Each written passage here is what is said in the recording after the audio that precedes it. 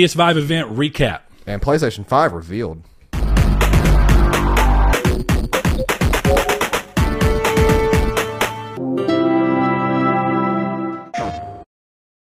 Hello and welcome to Triangle Squared, a PlayStation podcast. I'm your host, Brett Beck, and alongside me, as always, Mr. Saul Bridges, bringing you guys episode 167. 167. If you want to, if you're listening to this and find out that you like it and want to see where you can find us, we do all that in a recap at the end of the episode, so make sure to stay around for that, where you can see where you can follow us. But we like to start this episode, or these episodes, off a very lighthearted and fun way, and getting to recap with each other and kind of letting you guys know what we've been playing. So, Saul, very simply, what have you been up to? What have you been playing? So, come Wednesday, I finally fixed my PlayStation 4. Mm-hmm. For now, at least. I'm pretty sure this solved the problem.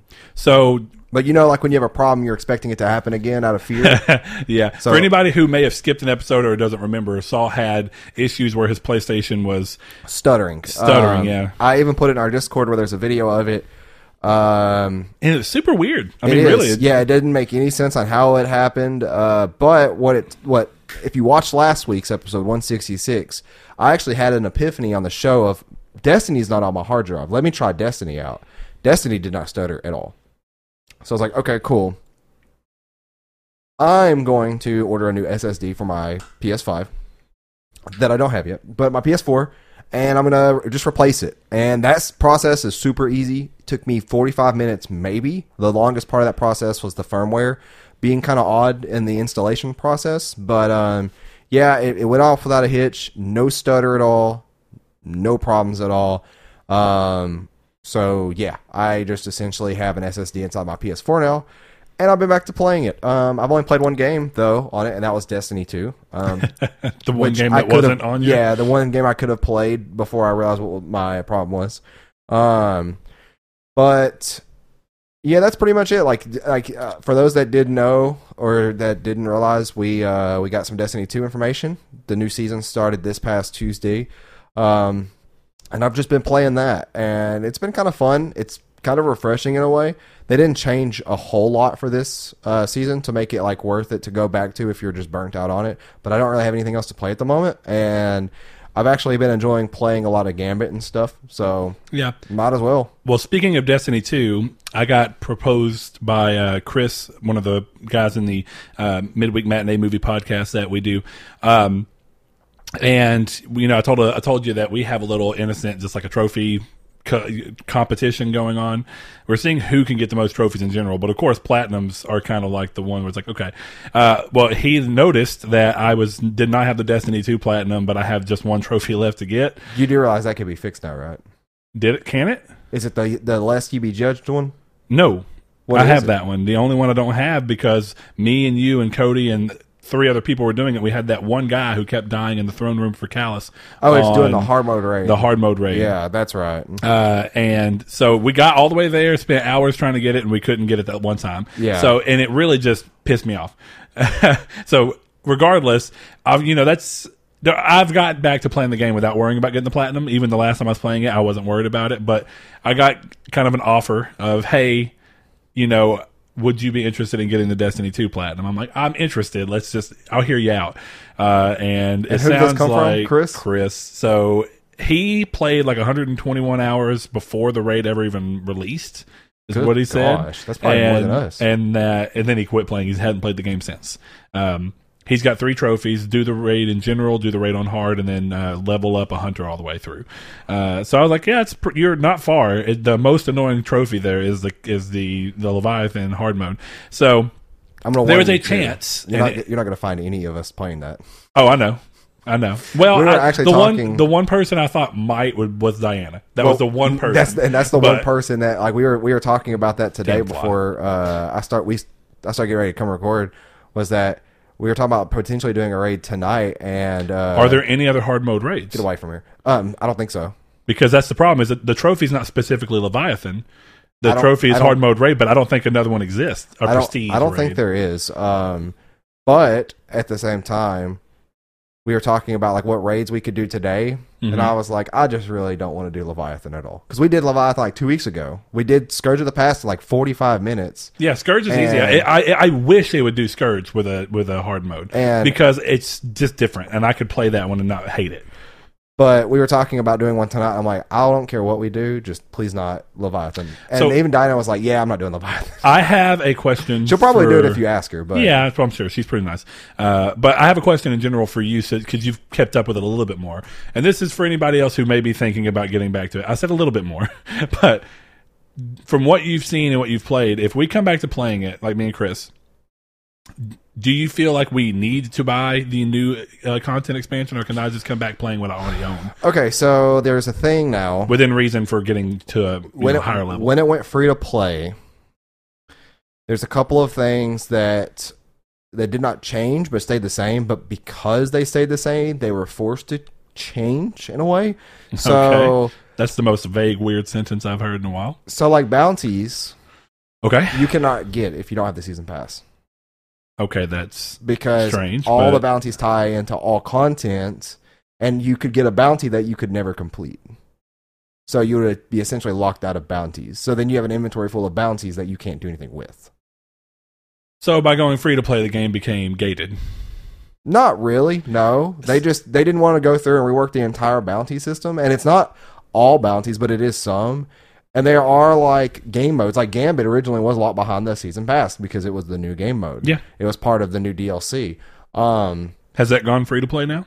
I don't know. I don't know either. You're asking somebody who has all the content. I had no idea. Yeah. But we were actually playing with Gavin, not Gavin that we know, but other Gavin in our Discord, Boss Annihilator or GB Boss. Oh, yeah. And just Friday, we were like, just get your parents to get your credit card or whatever. And he was like, hold on. He's like, Dad, give me the credit card. I need $10 for the season pass because we were trying to do something.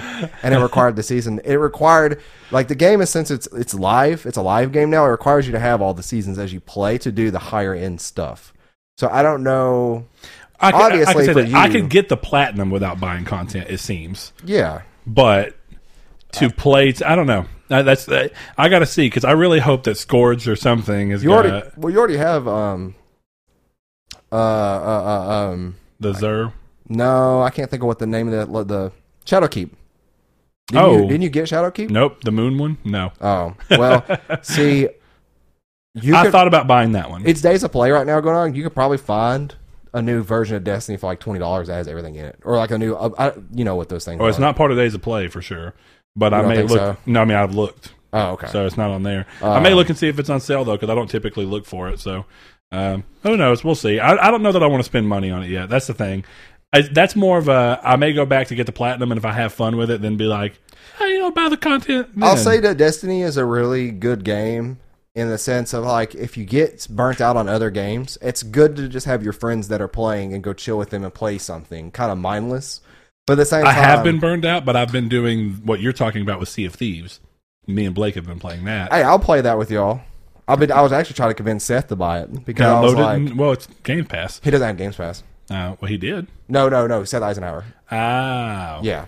Gotcha. But yeah, like, so it's one of those things of like, I'm having fun now. Now it does kind of require a thought process because it has definitely changed since you've played, but they've added a whole lot of new content in this just new season. There's like brand new cutscenes. There's brand new story missions. Yeah.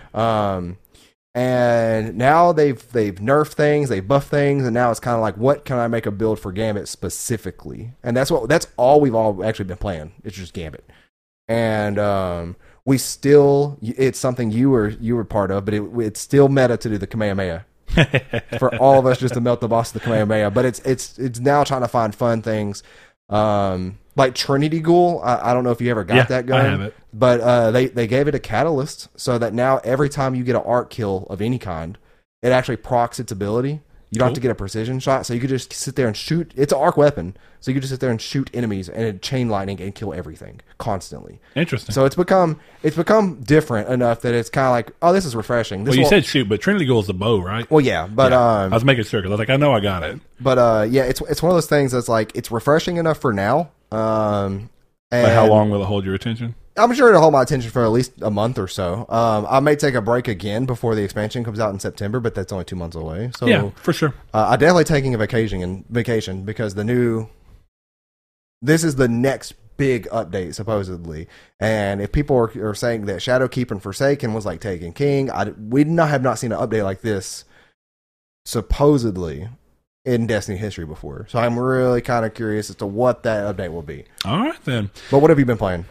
Mine has been very weird. I've pretty much played Sea of Thieves. Let's see. I'm trying to think of what I played last week. You know, when your weekend, like I did so much yesterday that it's thrown my sense of time off. Yeah. Because I did more than I usually I didn't do anything yesterday. I played Destiny. But let's see.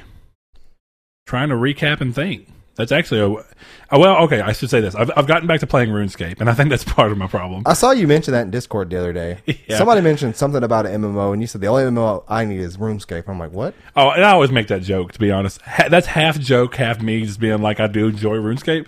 But I've gotten back to playing it. Now, I'm not doing anything crazy, but I've just been playing while I'm watching TV with the wife or something like that, because I've not had super drive to play anything that I've got at this particular moment.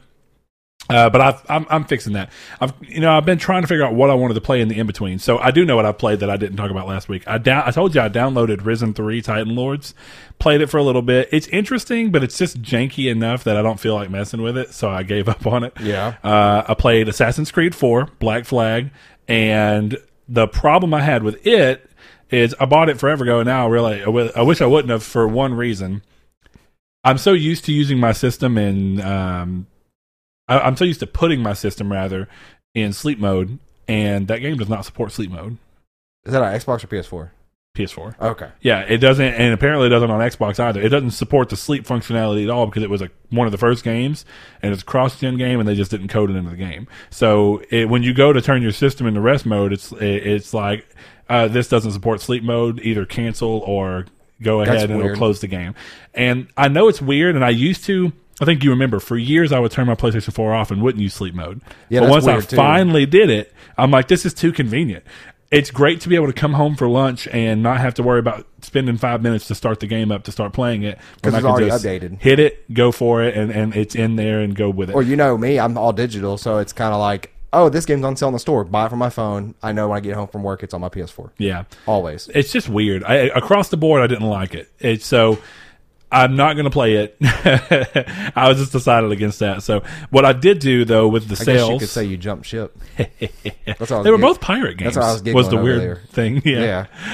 But what I ended up buying instead, because I do enjoy them, and I think that they're lighthearted enough and quick enough. I shouldn't say lighthearted enough. They're easy to play in a quick, rapid fire continuation. Is I bought Life is Strange Episode 2. I enjoyed the first one in Before the Storm, so I see no reason why I wouldn't enjoy the second one. So downloaded it because it was on sale. And then I downloaded a game that looks really interesting to me. It's another one of those artsy games that I think is quick, easy to play, and it's just something that I've looked at like 10 times. I was like, I'm just going to buy it. Easy to platinum to get in Chris's buns. That is also an easy platinum, but I've looked at it like 10 times well before this because it looks interesting to me. It's a game called Blackwood Crossing. And it's on sale a decent bit. And it's not on sale right now. I feel like I've seen that. I bought it, but because thankfully for my birthday, I got a lot of stuff from our listeners. So you guys are great, and I really appreciate it. You know who you are. I'm not going to go overly bored of shouting you out by name just in case you didn't want that kind of recognition. But I appreciate you, for real. It was great, and I had a pretty good birthday. So, but I bought those 2 games, and I plan on playing them as soon as we get done. So as soon as we get done here, if I can. I don't know. I'm tired. I literally just drove back, and I was home for like 20 minutes before Saul came. Yeah. Just long enough to clean the studio, which really needed it. So anyway, that's been about it. Thankfully, I did come back Thursday and was able to stream along, a live watch along with the thing. And for those of you who joined me, thank you. Hope you enjoyed it. I had some issues like we always do with streaming because we're always doing it on short schedule. Yeah. Notice. Had some issues with the audio, but thankfully it was solved pretty early on. The only thing I really missed was like Grand Theft Auto 5 being announced, which we'll get into here in just a bit. We are going to go ahead and do the community's take. But yeah, thank you for everyone who joined us. But I'm going to go ahead and hop over into the community stake before we go into the event. Now, because the event was so big and I think took up a lot of this week, we didn't bother doing any other kind of news. This episode's going to be solely focused on that, no other news, just so you know up front right now. But the community stake question that we offered up last week was kind of a discussion based around the not necessarily likely nature, but the interesting kind of like, if it happened, would you be interested in the situation? With games becoming more digitally bought medium, would you be open to the idea of trading your digital licenses for store credit on any given console platform to fund your future purchases? And now there's some other stuff that I had a feeling this was going to get into, and it definitely did. I am going to try and shake it up a little bit and do some different names, some people we don't necessarily hear from as often in the community stake. So first one up is Mr. Ken Nace. He says, I'd be open to it if they gave you a decent amount of credit, but I don't see why companies would do this. And this led to a conversation because I felt this is a pretty loose question, so I was kind of stoking the conversation on Facebook for sure, as I could do it while we were out and about this morning. And it kind of led to the question of like, that is the one hard part about this to balance if it were ever going to be into the situations. Who foots the bill? Who gives you the money? Are the publishers in on this because it's their games, or because you bought the license from PlayStation, is it PlayStation's license to get back? They would only be doing it to get you to buy something new so that they'd make some money off of it. But the publishers would have motivation to give you a little bit. But no matter what, the amount would have to be super small. Yeah. It would, and so, I kind of worked around that, and we, that conversation with Ken specifically ended up in kind of talking about something that I do think is interesting and more likely to happen. And it's kind of the idea of bringing in what you have in a car market, where when you have a car from a manufacturer and then you go to trade it in, you get extra money for trading it in as part of being essentially a loyalty program. So the idea would be games that are long and maybe even like annual series, like the sports games and Call of Duty games, would be that you essentially trade your license for it, and they give you $5 to $10 off essentially for you giving up your license for the previous year. They give you $5 to $10 off the next year up. Yeah. And I could see that with something like Call of Duty as well, definitely, since they're focused around multiplayer and they like to see that user base transition if they choose to do so. So that was an interesting one. But go ahead and nab one off of Discord. I know you got it open. The Snow Jedi says, I'm hoping Sony would introduce something sort of digital, like something, I can't read today apparently. I'm hoping Sony would introduce something sort of like a digital trade-in program. My plan is to get the PS5 digital edition, as I've already purchased digital only forever. Also, a mentality people don't think about either is that when you look at a stack of something, no matter what it is, no matter where it is, but if it's physically in front of you, you think there's stuff in that I don't need. So then your brain goes to, I need to trade this in, or I don't play this anymore, or these magazines need to go in the trash or recycled or whatever. You don't have that mentality with digital. There's been 2 or 3 games that I wish I would have refunded within a quick succession of playing them. But that's about it. But yeah, I don't look at my collection. I have 100, I looked before I recorded today, I have 178 purchased items on my PlayStation 4 that are all digital.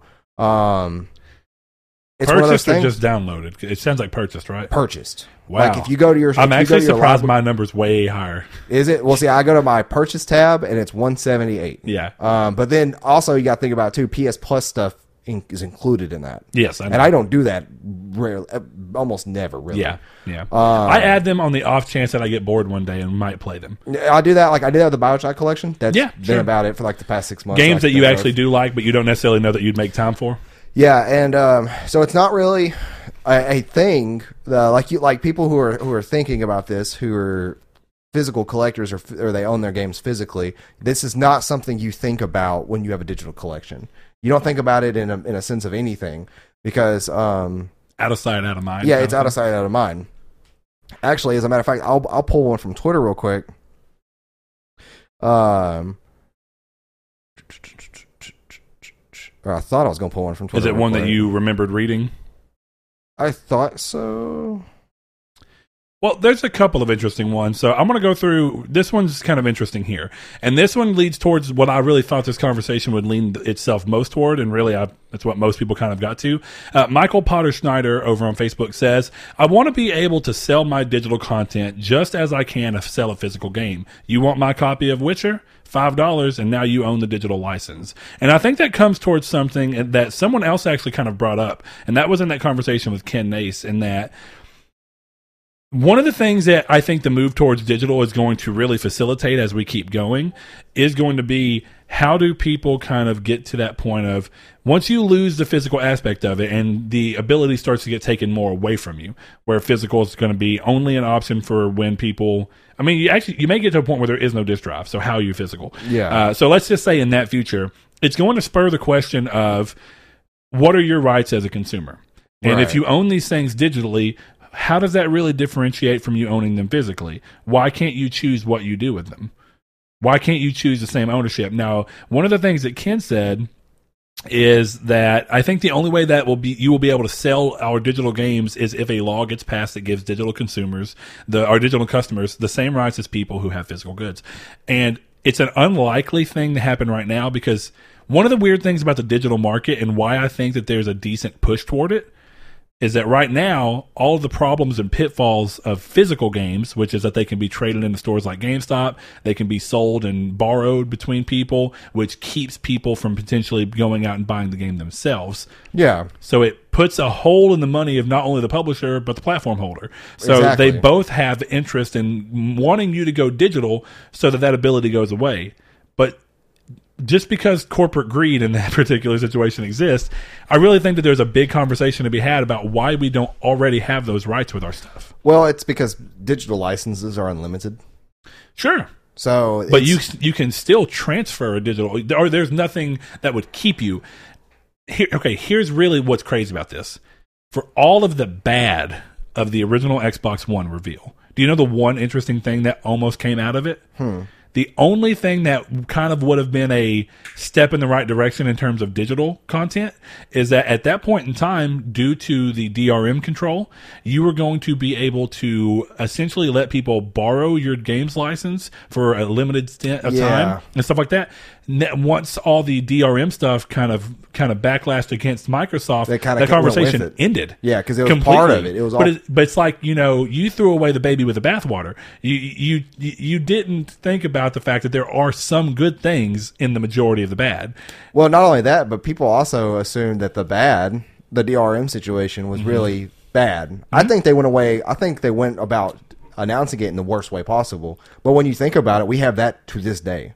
Your console constantly is in need of checking for firmware updates and software updates for the console itself, software for the games that you have.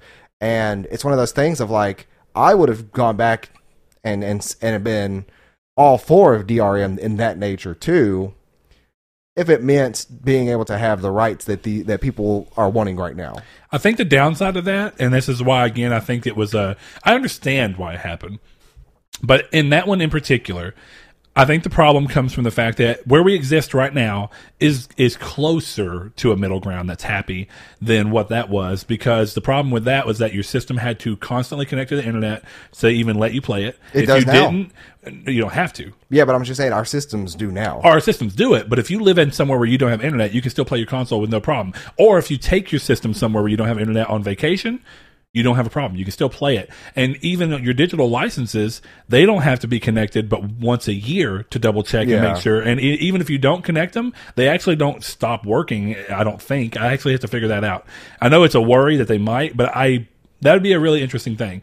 If so, like we talked about, some of your PS Plus games will randomly pop up to the top of your purchase list, and you're like, what the hell? It's because your licenses are renewing. Yeah. So in that sense, it only happens once or twice a year, maybe once every 2 years.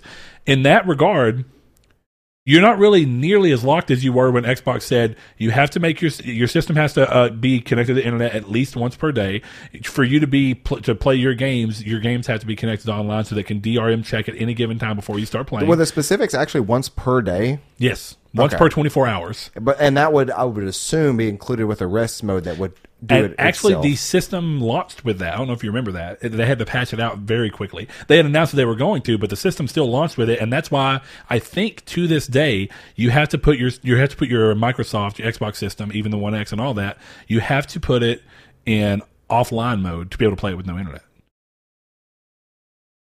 And if it's, don't you have to do the same thing for Sony? no, You don't have to go through No. and activate something to. all you have to do is make your for digital licenses, not for disc ones. You're right. But for digital licenses, you have to just make sure that whenever you set your PlayStation up, you've set it as your primary. But once you've done that once, you never have to do it again. Yeah, that's what it is that I'm thinking Yeah. of. And that's only for digital licenses. Well, that's all you have to do on Xbox. Yeah. Is enable the No, offline setting. and, Right? and again, they could have changed it, but I'm pretty sure it's to this day. You have to go in and turn your system into offline mode for it to let you play those games. I really I know hope Steam they've changed does that. it. Steam but- Steam has a very similar setting to that, Yeah. but it's a one and done thing. Yeah, and if I'm wrong and they have fixed it, but I remember that back when Trace had one, even 3 years ago, when Trace used to have a 1X, he didn't have internet. So whenever he'd want to play it online, he'd have to go back, put it online mode. Then he'd play it for a little while. He'd take it home, forget to put it in offline mode from whoever house he was on, and he'd call me and say, "Hey, can I come bring the Xbox by so I can put it in offline mode so it'll let me That play sounds it?" like he's being a dum dum and keeps forgetting something. Well, no, and I know because I'm one who he didn't even know how to. He wasn't very good at doing it. You plug it up, you plug, and now it could have been changed with an OS update, and I hope so because I always thought it was very archaic and like a remnant of the bad decision of the early days. But yeah, the offline mode would make you go through and set it in offline mode before it lets you play it. Otherwise, But you it'd had say to connect to internet beforehand?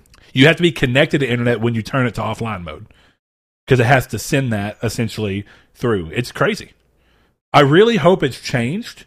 Really hope it's changed. But I don't know that it has. On Microsoft's website, it just says press the button, go to general network settings, and select go offline. Does it make any mention of having to be online or having to be offline? Maybe that's what they did. Used to, you had to be connected to internet for it to go into offline mode. See, it doesn't say anything about this. Now, this just might be kind of one of those things of like, They don't do a good job of explaining it. yeah. Yeah, it's possible. But anyway, get a couple more in here. A new member over in the Facebook, Mrs. Allie Diane Coble, she says, "I love my physical copies too much. I'm not looking forward to the day physical games become obsolete. I'll still play and I'll still buy, but it won't be the same anymore." And I gotta say, that's kind of where I'm at. You know, I do buy occasionally digital for convenience, but it's normally just because it's so cheap that it'd be kind of ridiculous for me to not buy it at that point. But more often than not, I really do like buying games physically. And I love that I can say, okay, I beat Maneater. I'm done with it. I've had fun with it, but I'm going to go sell it to Josh Drago for $20 and ship it to him in California. That's awesome. I got $20 back off of a purchase that I got my value out of and then sent it to someone else for a cheaper price. I know that in some ways that hurts the gaming's bottom dollar because no one's going to buy it, but that's how content and media has always been, and I personally think it should always be. The value drops a ton, in my opinion, when you buy something at full price for sure. Sales get a little different on digital, and I think that's a reasonable time. But full price on digital for me, and this is a personal thing, and I think that it's a couple people have it.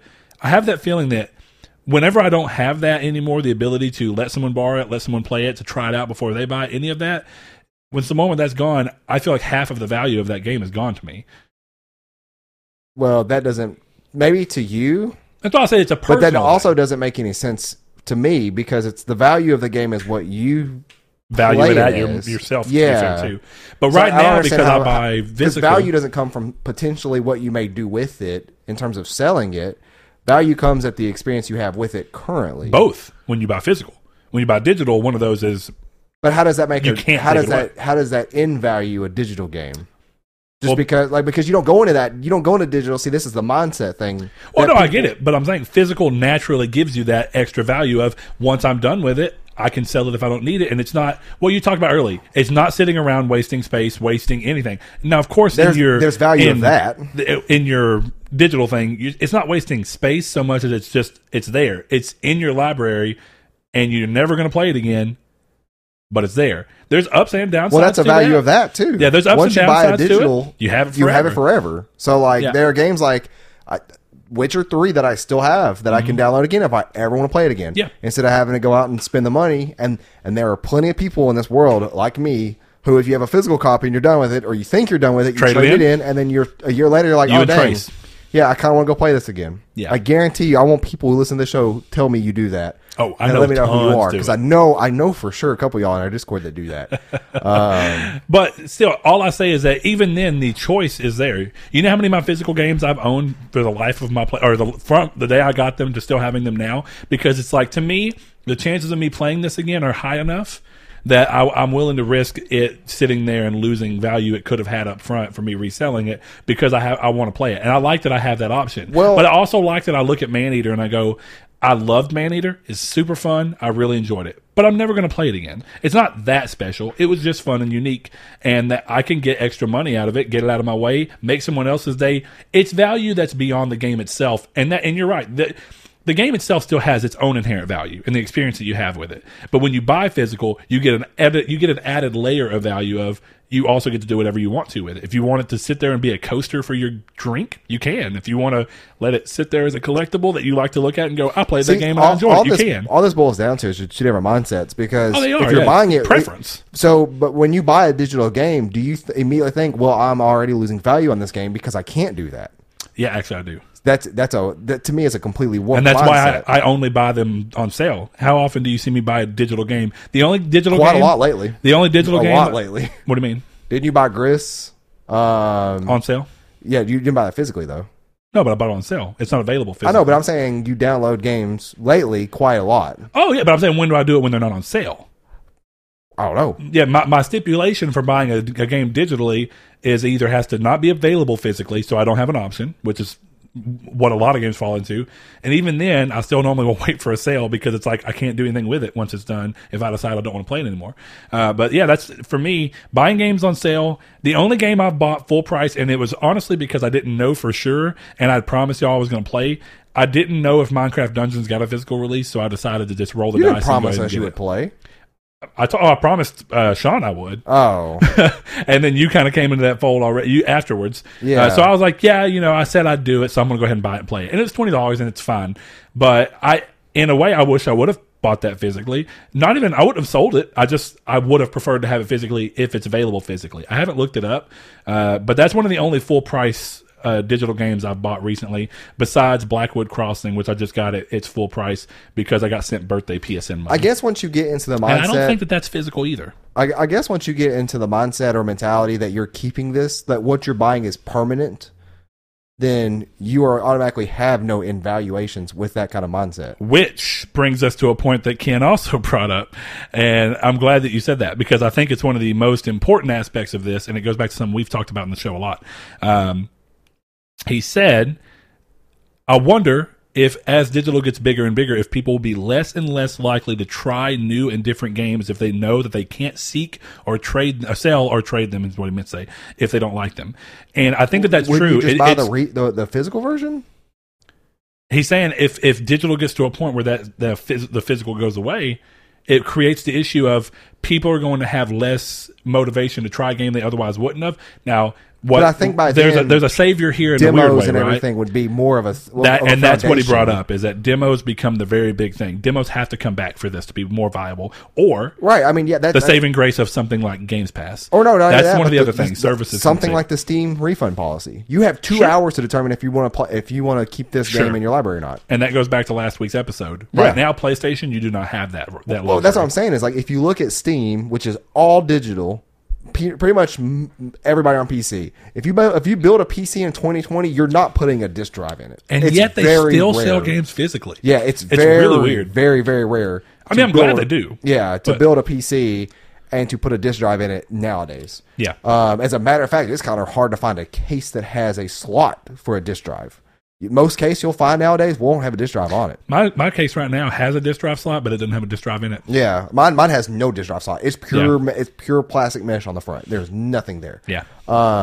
But that's the thing, is that like Steam itself has a foundation on, hey, you buy this game, maybe this game's not optimized well for your PC, or maybe you don't like this game. You have 2 hours to decide that, then you just refund it if you Yeah. don't. And it's like I said, I've done it 3 times now or 2 times now. Not an issue. Yeah. Not a And now, single issue. it took them time to get there. It's going to take PlayStation time to get there, and it took Xbox time to get there. Yeah. So we're on the right that's- track, that's and what that's a better point. That's what I'm saying, Yeah. is that you have, if physical copies were to go away completely, you have You have to have a foundation there. Yes, you do. And I think that foundation would be places like Sony or people like Sony and Microsoft, they're not just going to have this no-name BS reason on like, well, all our discs are now gone, so here's digital copies. Do we get downloads? No. Nobody will buy things from them. Do you get what? Demos. No. Oh, demos. Yeah. Yeah. Nobody would buy things from them anymore. Well, it comes back to the other thing that we talked about. As it was a feature that was supposed to be introduced in the PlayStation 4 life cycle, Yeah, that never did. Is the PS Now option. I really don't see why all PlayStation users can't use PS Now for that. Yeah. And then if you want to use PS Now as a different service to continue streaming the game because you just find it convenient, then you pay. I would pay $2.99 a month to let me play a game, to let me test play games on the store. Yeah, but that should just be free. There's no reason. I know, but I'm saying I would. But yeah. That's $3 a month that you can go through and play any game that's out right now and test drive it. Yeah. I would definitely do that. Those things need to come back, but we'll go ahead and throw a couple more in here. Let's see. Richard Schaefer, let me get this one out the way because this go one ahead. is interesting. Richard Schaefer on Twitter says, absolutely, I'm not a big trophy hunter, so I usually simply play a game for completion, not platinum chasing. So I end up with so many games I'll never go back to. The chance of picking something up new at a reduced price is always welcome. Yeah. And that is a big thing. And that's kind of weird where that opinion for him is like, yeah, I'm not going to play these games ever again. He doesn't have the mindset of like, I'm just going to buy them and then potentially sell them or trade them in. Mm-hmm. He's like, well, I'm going to buy them and I'm one and done. So absolutely, they should have some sort of trade-in policy for them. And the last one we'll do over here is Mr. Irish Joe 13 on Twitter. He says, I've thought about that for a long time. Why wouldn't Sony do this? Then I thought, why would they do it? It's not like Sony would get money from doing that. It's not smart business-wise. Then I was thinking, what about trading games with others? That might work with a $1 fee. And that brought up an interesting thing. Because clearly the rights for that digital license would have to transfer. Yes. What work goes into that? It should be automated. It shouldn't be anything. But the system, as we know, PSN is a little fickle and outdated. It would be something that probably took some time to implement. So the $1 fee would be something in the long run is just like hey, this is to kind of compensate us for all the work we did building this in. Now, in the long run, yeah, you should have just built a better system. But let's just say, if there was a situation where we can go, you know what, I love The Witcher, and I had a great time with it, but I'm done with it, and I want to just give it to Saul. Why can't I just spend $1 to just be like, here goes Saul. But why does here's my digital license. Why does that even have to be $1? Here's what I can show you one better. I can show you a future where imagine the PS4 crossbar, which would not look the same on PS5, I'm almost guaranteed. Oh, yeah. But then you have your layout of games. And then one of those games has a transparent grid lock on it. You go over there and hover on it, and it says, oh, hey, I forgot I let Saul borrow this game. It's still on your PlayStation. Mm-hmm. And you just can't play it until Saul's done with the license, which he could just give it right on back. Now, and honestly, in an ideal world, that's exactly what I'd want. Except here's the thing. And that people comes would complain because they'd be idiots and like, oh, my friend on Twitter, I let him borrow Destiny 2. Now he just won't give it back to me, which you should be able to revoke the right from them if you were the owner of the game. Sure. And that comes into something that Mr. Crash the Animal, one of our patrons, and he doesn't normally hop into these, so thanks, Corey. He says, honestly, I think it'd be really cool if you could make some kind of a rental system to allow friends to download and essentially borrow your digital games. Like, give your friends a code. They could download the game and have it for a rental period of about a week or so. So your friends would not be getting the license for the video game, but it's kind of like a peer-to-peer game streaming platform like PS Now. It's always been my biggest downfall of digital only. When I finish a game, if I loved it, I want to share it with my friends. If I finish the game and I'm not going back to it, I should be able to let my friend play it without him having to spend $60 to play the said game. This is where I'm just selfish, and I'm like, we're all adults here. We all make money. And you all go buy it? Go buy the game. And I'm wrong. I get that. And this comes into a really weird thing because it's like if you want gaming to continue, they do have to make money. Yeah. But there is a line that can be met to where it's good for consumers while still good for the company, and both take some hits. And I think we're kind of close right now, even with I feel like we don't have enough rights for digital. But let me ask you this. There was a leak on Amazon, and we'll get into the PS5 showcase here in a second. There was a leak on Amazon that we don't know if it's true or not, but we saw games at $69 Euro, not $59 like they are this generation. Yep. Well, if games next generation came out at $70, but the digital versions on each store for Microsoft and Sony were $10 cheaper. Yeah. Would they make more money because it's going straight into their pockets through that alone without having to worry about distributing X amount of copies? Do you think they'd make the same amount of money or more money or More. less money? More money. Because they're not having to worry about all the copies of games they're having to Yep. produce. No Yeah. shipping, no plastic to be dealt with, no disc to be pressed, Yeah. nothing. No manuals to have to worry about. Do you include or do you not include? Because it takes more out of your overhead. You know what I mean? So what? They'll definitely make more money. So something that's interesting to me that is in kind of a parallel to that is that Animal Crossing came out at a perfect time for a game like Animal Crossing to come out in. Yeah, very much. It is one of, and still the main reason you can't really find a Nintendo Switch somewhere. Do we have a new conspiracy theory that Nintendo caused COVID so that they could sell Animal Crossing at do not. unprecedented rates? We do not have that conspiracy theory. I think Alex we- Jones. But so you got to think of it this way: if you could find a copy of Animal Crossing, people just bought it digitally, and they did. Yes. And we saw record numbers for Animal Crossing digital sales on Yep. the Switch because of that. To me, say Last of Us 2 comes out, and they only make 1 million copies. Oh, physical? Yeah. Physical, yeah. I guarantee if it came out at a discounted price on the digital store, they would make more money than if they made 4 million copies. Of course they would. 5 million. No copies. overhead? Yeah. Going direct to thing? Less copies that have to funnel through GameStop, because like that's the thing that kind of bothers me is the way GameStop operates with their business. You go buy a used, say I love Heart Fracture. Say they go and Hyper Light Drifter is sitting there and that's a collector's edition. It's all nice and shiny, but it's used. Mhm. They're not getting any of that money. Mhm. But if I go just on the store to buy it, they get it all. Or will they get more? I don't think they get it all because Yeah. Sony takes a cut for being on the store or whatever. But still. And it makes sense because GameStop is providing you a cheaper game, but then GameStop takes it all from the publisher and then the company, the developer. Yeah. So for me, that's almost all my ultimate screw you to GameStop is like telling everybody to buy digital, because eventually, if that becomes a thing, then these companies are going to make more money, and people know that when you are in a hobby of any kind, if the ecosystem that is involving the hobby is rich, the hobby will suffice for a lot longer. Sure. Look at all these weird, very, very cliche hobbies like geocaching. Yeah. That right there are still people that do that. I did not know a person in 2008 who did not know what that was. Me saying that word there probably made people who are listening realize, oh, I forgot that was even a thing. But it's still going on, but it's at very low numbers because of that. Because there is no, it's very user reliant.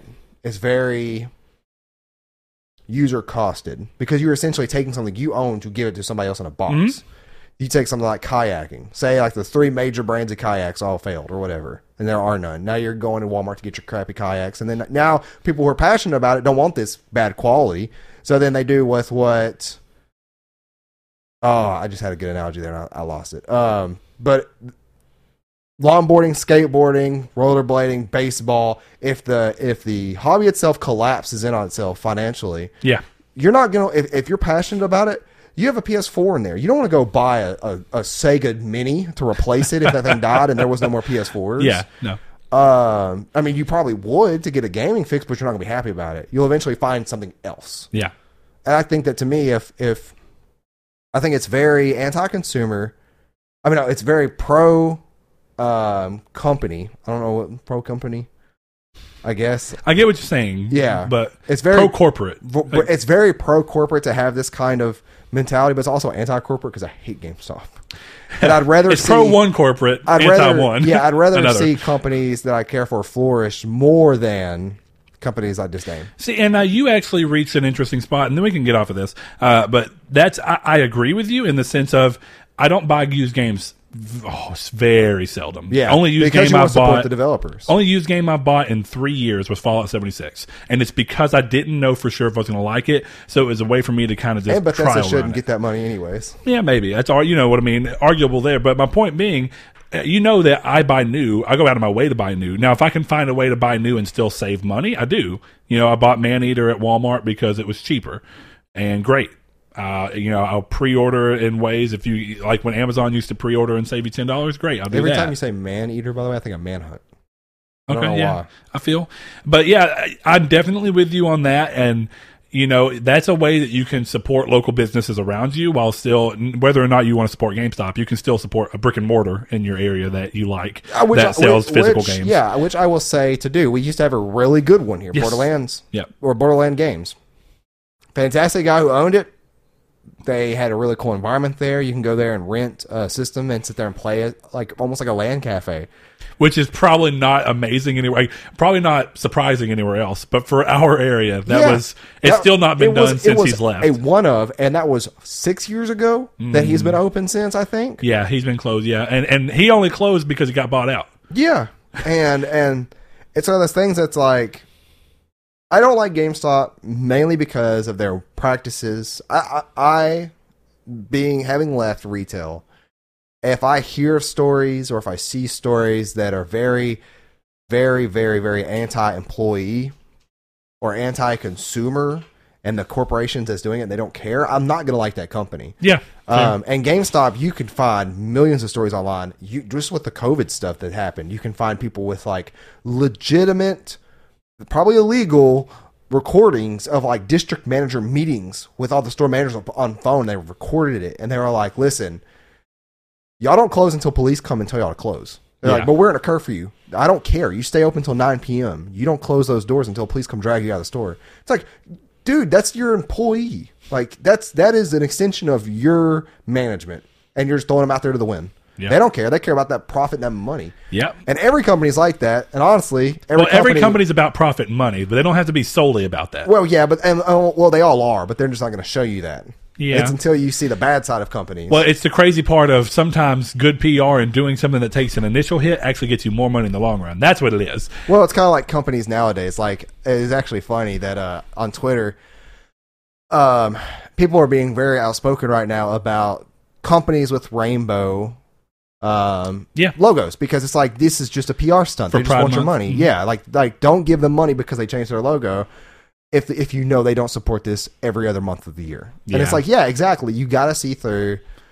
Or the funny thing like of, speaking of Bethesda, where all of their different locations changed to the rainbow logo. Except for but Saudi Arabia, Russia, and one other. Yeah. We're just like, we're still normal. That speaks volumes about that company. Well, because it's interesting. It means that we care about you so long as it doesn't affect our business.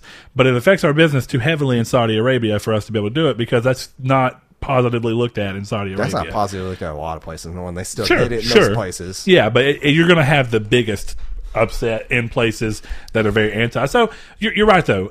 PR, people don't, and it sucks, really. It really does. That companies are so PR driven, because you don't know if what they're doing is really for the good.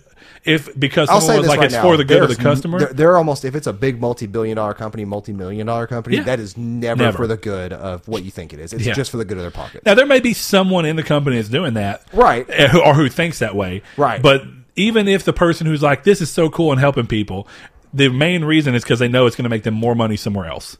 That's what it is. Yeah. So, and that sucks, because it makes it so hard to want to really like a company, because it's like, they could just be terrible and hate everything about me. But, I will say one of my favorite subreddits in the world is called Hail Corporate. And what it is like, it is essentially, and it's kind of crazy because you don't really pay attention to this kind of stuff online normally, but it's essentially, you're scrolling through Reddit and you see somebody, they're like, oh yeah, I got this cool new watch, and it's a watch that you don't know the name of the brand of, but then you realize there's like a McDonald's cup in the background, and you're like, huh. And then you go to this user and it's like, brand new account. Like, well, that's kind of weird. Why does this have 100,000 upvotes on it? It's just a crappy off-brand watch. And you realize this is an advertisement for McDonald's. Yeah. And it's literally one of the coolest like ways in my mind to see how crazy PR is, because you are being advertised and you have no idea. And this isn't some kind of like deep state thinking, like kind of conspiracy theory. Like, literally, it's just one of those things of like product placement. Yeah. And this is literally a pregnancy announcement, and it says, this is how we announce our pregnancy to our friends and our family, and it has a Prego right in the middle. It's like, did they get paid? And like, wow, Prego, was that Netflix Canada Dry, or is that just what does that have to do with pregnancy? Unless there's some kind of really messed up joke there I'm not getting. I don't know either. But then you have this, like, it's all the logos, everything are facing the camera, which is a very odd way to take a picture. But there you go. We are now product placement. Mountain Dew, please give me money, please. But yeah, we're gonna go ahead and get into the main topic of the show. Thank you everybody for coming in, as always, on very short notice. I woke up this morning. I have a good excuse this week. Birthday stuff had me everywhere, and went out of town and had a really good time, but lost track of time. Woke up and was like, oh Lord, I didn't post it. So first thing I did this morning at like 8:30 in the morning was post that. So you guys came through in spades like you always do. Appreciate you.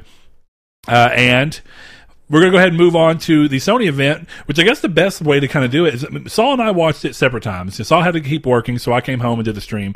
So I think Saul tried to save as much for himself to go back and kind of watch as a singular event. Oh, I did. The only thing I looked at work was the console. Okay. I looked at the console, and then Josh was like, hey, Saul, come look at this. And I was like, I went up there and looked, and it was the Demon's Souls remastered trailer. He's like, I wonder what this is. And I was looking at it.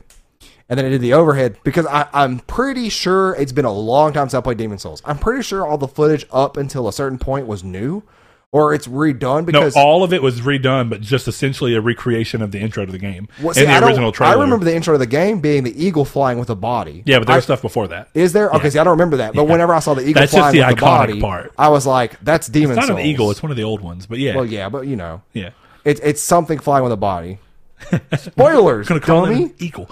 But anyway, yeah, the event. I think if we just want to kind of start off with, what did you think about it as just a whole before we start breaking down into everything? As a whole, it's kind of like a roller coaster. Like it started off, and I'm like, Sony, what are you thinking? Like Grand Theft Auto 5 for the 4th generation now, and this is supposed to be like your PS5 games. Generation. Third generation? Third generation, be the third one, yeah, right? third generation. I was say fourth. I was like, did it come on something I was on? No, it was a PSP game. it's launched across what now though? 5 consoles. It'll be PS5, Xbox Series X, Xbox One, PS4, PC, Xbox 360, PS3. So 7 consoles. Yeah. But Nintendo Switch probably soon. I don't know. I don't see that game working on Switch. Maybe not. They got Witcher working on Switch. It'll be the Outer Worlds. Yeah, the Outer Worlds is a bad example. Witcher's a pretty good example though for a big game. Like that. But I think that population is such a big thing. In There'll just be like one person on each street. That'd be fine. Grand Theft Auto, but there's only one car to pick from at any given time. But overall, like I thought the event was fine. I thought it was good. It didn't blow my socks off, except for the announcement of 2 things that we'll get into individually. Sure. It did a good job, and I was kind of curious at a couple of the announcements they made because they kept them so well hidden. But at the same time, a lot of industry people were speaking about how excited they were for this, and I think that overhyped me. Because there's a couple things in here that I did not care about seeing. And there's a couple of things in here, and once again, this is opinion, so this could be different for you. But sure. There's a couple of things in there that I'm like, that's kind of cool, but why is that here? Like we'll get into that here in a second too. Oh, if you have an example, I mean, throw it out. Just Project. Okay, yeah, fair. Yeah, and we immediately... That game doesn't even have a name. I'm just going to call it Project, because like there's no point in calling the main character's name out there too, because we don't even... That main character, this could be Noctis again. Oh, yeah. Trust me. Yeah, we will talk about that in just a minute in more depth. Yeah, like there's a couple things in here that like it's like, how did you not learn a lesson the first time around? 2K21 or whatever it's going to be. Yeah. Like I get it. We're getting sports. Every console reveal or whatever you have to see sports. Microsoft did it too, where they had FIFA in there or PES, I guess. Oh yeah. PES. I always call it PES, PES. But I've heard other people call it PES, and every time I think of PES, and I'm like, are you saying PES, bro? It's like piss, but like piss. PES. PES. But yeah, like I thought it was good. What about you? I really enjoyed it, and it's weird. It's a sum of its parts thing, to where I don't know that any. Okay, I'm not gonna say that.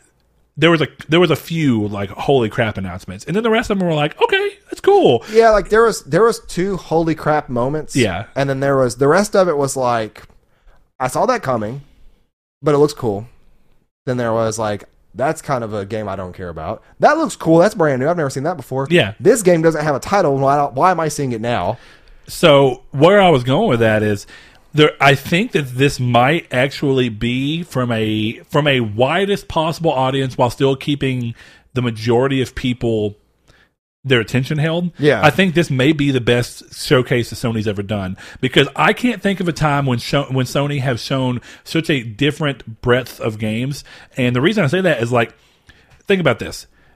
One of the biggest complaints that's come out of Sony recently, throughout the PS4 generation as a whole, really, and they did have a couple of games that were outliers, but for the most part, it was, this is a third-person action adventure game machine. That's just what it is. And honestly, it's true. As much as I love that, what we saw there. Yeah, as much as I love that, you see that in a lot of the stuff here. But they were really smart, whether it was first, second, or third party, because it had a bunch of different stuff going on. They were really smart to include bringing back IP that's not been touched much this generation. That's cool. Yeah. And then doing new IP for stuff, also partnering with people to do new things. I can't think of a time where Sony has shown such big, normal PS4 era Sony, while also showing things that kind of seem like PS2 and PS3 weird era Sony, where they do unique and interesting stuff. Like, I got you on one of those. Like Bugsnax, great trailer to throw in there, because it gives something that's like, okay, well, if you are interested in PlayStation 5, but you're not necessarily interested in these hyper crazy stories, what if you just want to play something cute? What if you want to play a platforming game? What if you want a couple of platforming games? What if you want something that's lighthearted that all your family can play and isn't super brooding like The Last of Us 2, which isn't a hit against it, but it's clearly The Last of Us 2 has a market, and it's not going to be everyone. So when you think about what Sony's doing right now, you have The Last of Us and you have Ghost, which are two very serious games. I think that the best thing they could have done is, and we talked about it. We talked about it back with Knack 2, and then we haven't seen anything since Knack 2 that was like, oh, this is family friendly. But it kind of seemed like they were trying to try that again. But now we have Ratchet and Clank. We have Sackboy coming back around, and I'm so happy about that. We have the Astro's Playroom. We have the new Astro Playroom that's going to be free for everyone. And I thought that during a trailer, this is going to be a PS5 pre-installed game like the first Playroom was. Yeah, awesome, great. This to me is going to be Playroom, but it's going to have this game. Yes, it's going to be It's going to be the Playroom featuring this game. Yeah, so that was awesome. I just think across the board, this is. They showed interesting indie games that were like, without having to necessarily be kid friendly, they were just interesting. You know, I don't know how I feel necessarily about that Goodbye Volcano High or whatever it is, but the whole time I was like, this is interesting. Well, so good job on just having variety. Good job on variety for sure. I will say though, the last time I think I've ever been hyped through the roof for anything gaming that was at a conference was probably Sony 2017. 17. Shadow of the Colossus and God of War being in the same time. It's like Demon Souls we've thought about and we've expected at a point now. Yeah, now don't get me wrong. Shadow of Colossus seeing it still made my heart just like, but Shadow you're of right. Colossus, no rumors that necessarily pointed to it. No leaks, no out of the blue. It's just out there. Now Demon Souls though, this is coming from the biggest Dark Souls fanboy. I'm wearing a Dark Souls shirt and that's unintentional today. Chef kiss. Chef kiss, indeed. That's all I can say when I got done watching. All right, well, let's go ahead and kind of break into it. And I think the best way to start is just to start with the first party stuff. Yeah, right? let's go ahead and loop all the 9 new first party, or I should say first party IP. It doesn't necessarily mean it's first party studios working on it. So we'll go off of that. So clearly, the first thing we'll talk about is probably one of the biggest moments of the show. Which is, you're on a different article than me. Yeah, I clicked through because this one it breaks around just to the 9 games. Oh, I guess so. Yeah. So first game I think that's fairly reasonable to talk about, and I do think was a big moment. What'd you click through? I'm not surprised, to be fair. I clearly know what it is and then that it was coming, but Horizon Zero Dawn 2, or in this case, I'm actually West. Really, Forbidden West, and kind of focusing on calling it Horizon Forbidden West instead of emphasizing 2. Yeah, 2, if you look at the logo, it's there, but it's very there. small. Yeah, but they're not worried about necessarily, like even right here, they're not referring to it as Horizon 2. They're just referring to it as Forbidden West. Now, I'll say that this trailer here is what I reveled Assassin's Creed Valhalla for. It's such a good trailer that, like, we both had problems with Horizon, but I will say we both would give it an 8 out of 10 game, right? 7, 8, somewhere in that. Yeah, most of my problems with it were bad characters that weren't main characters. Yeah, that could be fixed next gen. Yeah. Too, the stale animations in some parts, and some of the script was kind of bland and boring. Yeah. But this made me. I have the Platinum for Horizon. I want to go back and play Horizon because of this trailer again. It made me want to play Frozen Wilds because I haven't done it. Exactly. I can play Frozen Wilds, do something new. What is this to go through and play the original game, would go over again, refresh me on the story, and hop in the DLC. It's all And $20 now. The thing about the DLC that's really cool, just in case you didn't know, they brought motion capture into the DLC. Yeah, so a lot of the animation I've seen has some been of fixed. the better animations.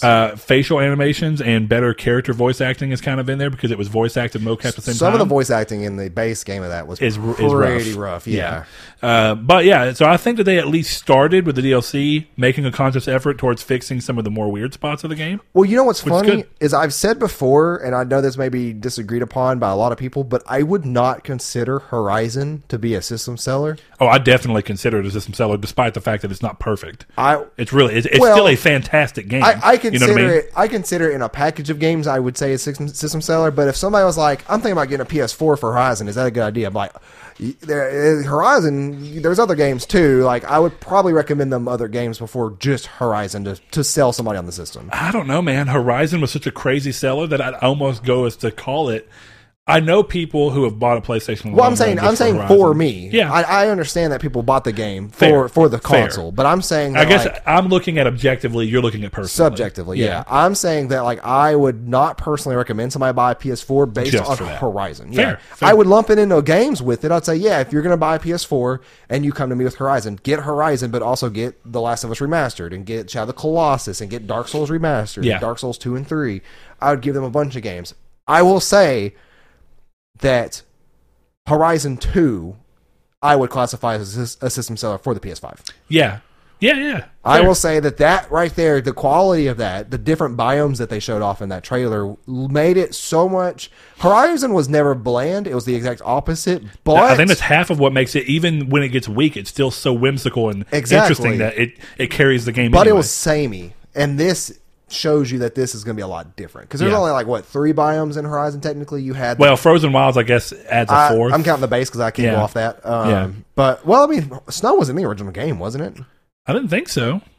It's been whenever it came out since I played it. Yeah, same. But I mean, I remember there being the desert area. I remember there being the foresty jungle, area, and like kind of just the overgrown areas. Yeah. But yeah, this though underwater, mountainous region, I guess. Yeah, underwater, which looked amazing. The dense jungle at the end of the trailer, Yeah. looked amazing. The red sand when she's up on those dunes, I'm like, that looks great. I will say that I would say I would recommend, like, if you're going to buy a PS4 and you're buying it only for Horizon, I'm not going to stop you, but I'll say, hey, get a couple of these other games to go with it. Yeah. But I will say that, like, for me, if all they showed was Horizon 2, if that's all I knew was coming launch on PS5, I would buy a PS5 with Horizon 2, like, okay, cool. I know there's other games, but that will hold me over. Yeah, sure. Well, to wrap up Horizon, I think the one cool thing that really kind of got me, and I was curious as to whether we'd see this, because in the first game, it was kind of like, well, the machine life forms kind of make it impossible for more normal life forms. Yeah, to kind of thrive because of how... I guess I should say, like, things like foxes and stuff. You don't see other animal. You don't see other fauna. You see machinery stuff. You see some birds, I think, in the first game, which makes sense. It'd be easier for birds to not be as hampered by the machines. But... for the most part, you didn't see much, but I thought this game was really cool in that it immediately showed off the hermit crab setup. It had fish. You had the fox situation. I was like, this is really interesting. I like the idea of bringing some of the, and it makes me wonder. The fox was dead, though. Yeah, I know. But clearly it wasn't decayed, so it was recently dead. No, it's dead. But, when you look at it, I assume that this is going to be not in the same area as the first game. I think it's going to be entirely in a new region. Yeah, like I'm pretty sure that she will travel to get here. Like I'm pretty sure that would be what I would think the game would open up with. Sure. I don't know because I don't know how Frozen Wilds ends. I went completely off of a review of Frozen Wilds. Well, Frozen Wilds isn't on the after. That's the thing. It takes place during the game. Oh yeah, it does. I honestly hate timeline DLC like that. I don't mind it. That's where Kingsglaive for like Final Fantasy 15 is like in between chapter 7 and 8. Oh, the movie, or you talking about DLC? The movie is chapter. It takes place right after chapter 1. It's like between chapter 1 and 2. No, like if you look at the actual timeline of when you're supposed to watch that movie and the story, trust me, I'll research this. Maybe when, but in terms of when it chronologically takes place, it's just probably the most impactful if you watch it. Oh, yeah, I can see what you're saying then. Yeah. But either way, I like the idea of bringing in real animals, and I'm sure that there was probably some reason as to why they didn't do it, whether it was time or technical limitation in the first game. I'm going to go with technical limitations. I like they coming pushed back hard to it. Yeah. in the original one. I just think it's a cool idea, and I wonder what they're going to do with that, is how you pull in new ones. Please add New Game Plus. Because that armor at the end of the game in the first one was really cool, but you really didn't have time to use it that well. New Game Plus did come into the first game later. Now, it should be there at launch, and that's cool too, but I didn't know if you were aware of that. So can I take my save from... As far as I know, yes. Okay, so then I should be able to play through... And there's difficulty modes now, so you can play on hard. That's kind of cool. I like that. Yeah. So next up... Added a game. That, to me, is how you add a replayability to a game that you already have platinum in. Big thing I want from Sony this gen... Also a good story. I like that they've supported the games by adding New Game Plus to all of them later, but I really think they need to work on having New Game Plus out day one. I really see I've said it a million times. I really think they need to worry about setting an expectation going into a generation on that if we are going to see games like a big first party AAA title once every 3 years, set us that expectation and don't reveal games early. Yeah. Because I think that once they reveal a game early, there's immediate pressure to hit a window that people are speculating, making fake rumors about. And that's why you end up having to get the game left out because they're having to rush it out. Sure. If they didn't release it, like for example, the next one we'll talk about, Spider-Man Miles Morales. Yeah. That's coming this year. Yes. That is a launch title, which we now officially know what it really is. Okay. And that is a good point of conversation. I was surprised at how much controversy this caused. I should say, I think it's fair to say that Sony should have clarified in the trailer, but I guess because I was one of the people who, as soon as I saw it, I said, oh, this is just essentially the Lost Legacy from Uncharted for Spider-Man. It's going to mainly be on the same engine. It's going to be on PS5. That's cool. And it's probably only going to be on PS5, but it's not a full-on sequel. It's just kind of mini new content with Miles that is not a full game. It's probably going to be like 10 hours. I immediately thought it was a standalone DLC. Yeah. Or maybe even just a DLC that had PS5 enhancements. I thought one of those two, but I did lean more towards standalone. And now they've clarified that this is in fact a remaster of a PS5 version of Spider-Man. No. What do you mean no? Been since clarified again. What do you mean they clarified? They explicitly said this is a remake of Spider-Man with this added. It's a standalone game. So are they remaking Spider-Man for PS5 or not? It doesn't sound like they're remaking it for it. It sounds like, and this is Jason Schreier and some other people. Hold on here. And some other people. No, he is right majority of the time. Even Insomniac came and put a thing that said this standalone game will be revealed more soon. It's a standalone experience, and the fact that we're still having to, kind of argue essentially over which one it is. It's like the whole thing goes to show how bad the messaging was. Well, it's like the whole thing with the backwards compatibility. We didn't know what get away, fly, shoot, fly. We didn't know what that exactly was. Like, we didn't know if there's only 100 games at launch or if they're all backwards compatibility at launch. Or they are having a little bit of communication problems within this. Did you get it? No. Boy, I thought I did. I was really like, I wonder if they've deleted that tweet because I for sure saw a tweet saying that this is a remake. So do you see right there where they said it's a standalone game? Yeah. See, and this guy says, so is it a remaster? They just say it's a standalone game. So they are not remastering Spider-Man. This is what I do think, though. It's not a remaster. I think because Spider-Man was such a big game that and it's not that old, and they've been using it to test for PS5 stuff on loading and whatnot. I do think the Spider-Man on PS4 will get a backwards compatibility update that makes it look and run better on PS5. I don't think it'll be something you have to buy. Maybe so. I do think it'll be free because that game sold so well. My immediate thought was, why are they remastering? It's like Grand Theft Auto, right? They're saying that if you own Grand Theft Auto 4, you get it on PS5. Grand Theft Auto 5, you mean? Yeah, sorry. I was thinking on PS4, but yeah. Which I do, because I bought it digitally, so we'll... Let's just say... So it's interesting that I feel like we didn't see much of Spider-Man Miles Morales, and it's the one that's coming the soonest. I'll say, though, I avoided everything, all announcements, until I got home, and the first time I saw those hands, I thought it was Infamous. And I was let down. Dude, I did too. And it was talking about powers and stuff, and I seen it and I was like, holy crap, is this a new Infamous game? And I immediately like whenever I saw like the chin of the suit, I'm like, oh man. I will say though, with as much, because I've said it before, I'll say it again here. Spider-Man is also not a system seller. It could be classified in a list of other games to make you buy the system, but I would not recommend a PS4 on Spider-Man alone.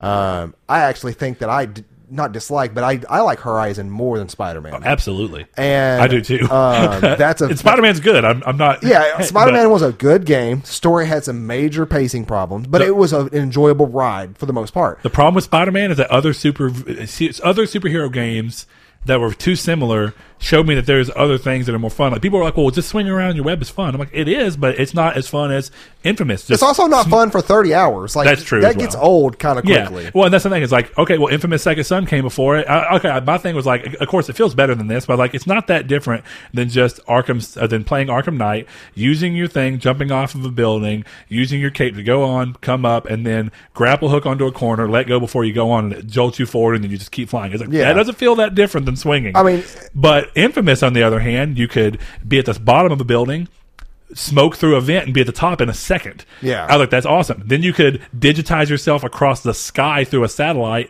and fly across the other thing. Then you could start running, hit the ground, and just run over the building. And then you could throw down a concrete thing and thrust yourself through. I was like, you have way more traversal stuff to keep it from feeling monotonous and boring. And like, even though it's fluid and fun, it doesn't mean that it's going to be fun forever. Well, I think that both of mine and yours biggest complaints with Spider-Man, which was the pacing issues in the story, will be fixed with this because it is standalone. It'll be shorter. Fair. I think so as well. I honestly think, like, and I actually said it before the game came out, and I think you remember me saying it, that each of these bad guys should have at least 8 to 10 hours of story time with them. And it'd make roughly around a 40-hour story. They could even do it so that some of the storylines are involving 2 of them. They never did that. They never gave the villains the proper background and stuff. Who's the villain of this? Yeah, I don't know. That's what I'm seeing. Like, are they setting up Venom, which they kind of did at the end? Are they setting up Venom for this? And then for Venom to be a bigger player in the second game? Well, one thing I dislike in a game is that when there's a standalone that comes like this, if it ignores the already ongoing story, obviously this is an older Miles. This is a Miles that is at least a couple years older. He was fairly young in the game when you first met him and saved him or whatever. Yeah. And apparently in the Spider-Man DLC, which I did not play, I didn't either. They go towards, you can call this a light spoiler, but I wouldn't. Definitely, since we know that this is here, Peter goes towards training Miles. So yeah, this would be him ostensibly at least a year into training. Right. You know what I mean? And my thing is that when you ended Spider-Man normally, you're setting up for something.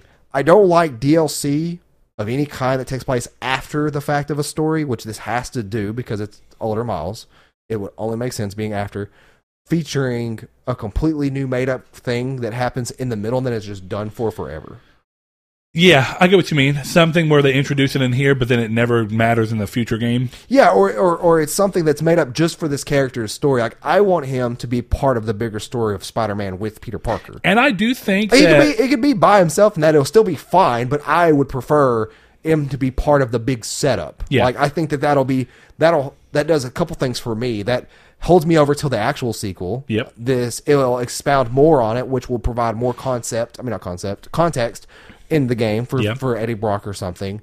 But they've already done the Sinister Six, the girl, Gwen. Oh, Gwen. Or not Gwen. You're talking about the how am I forgetting her name right now? The cat lady. Yeah, I can't think of her name. Oh, God. But Black Canary. Huh? Black Canary, right? No, that's not it. Who is the Black Canary? You're going to kill me here.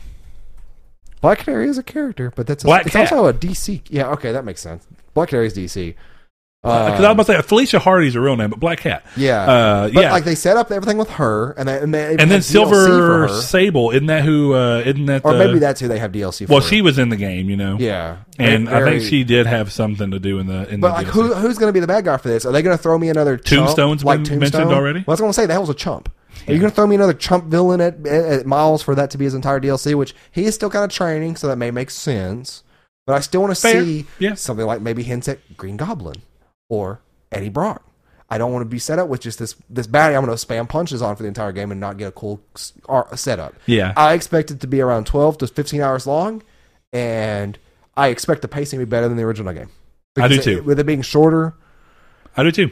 and I also expect it to be part of the full-on world. And you know what's interesting about this? There were rumors that this kind of confirms where people were saying that they saw Spider-Man in New York covered in snow.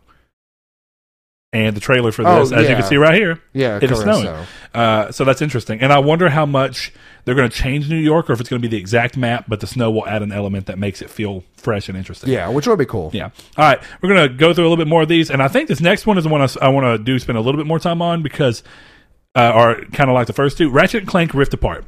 We've been talking about whether or not there's going to be another Ratchet and Clank for PS4 for a long time. Yeah. Because it came out, did really well, and then didn't come again. I assume that Spider-Man just took a lot of precedence, and of course they had all their VR games they were working on. But I think that Rift Apart has been being worked on for a long time. You could tell by the quality. It looks fantastic, and someone else has beat me to the punch. I was already planning on saying this. Going back and rewatching it, definitely because I decided to go back and rewatch most of the trailers that I could in 4K because the stream was only 1080p 30. Yeah. And I think that Ratchet and Clank, definitely since you can see everything going on, I think this is probably the best show of the PlayStation 5 from a only can be done on a PlayStation 5 standpoint. Yeah. I think the ability, and it does look like it's a little bit controlled and a little bit catered, not catered, what is it? It's kind of controlled that you can't always just reach into a part of the map and pull it forward as you want. But, talking about being able to fly between the planets without any kind of a loading is amazing. Because one of the biggest problems of whenever I went back to Platinum, the first Ratchet and Clank for PlayStation 4, came from the fact that the loading, there's so much loading. And when you have to load between planets, it's like, oh, okay, now I got to wait and load for a little while. And as much as the game was amazing and looked great and ran great, when you're doing it now and you're looking at this, it's like, man, this is going to make the last Ratchet and Clank feel super dated. Yeah. And this looks so incredible. Pulling these chunks of the map to you and immediately going around. No pop-in lag, at least on what we saw. Hopefully that's not something that changes with the release.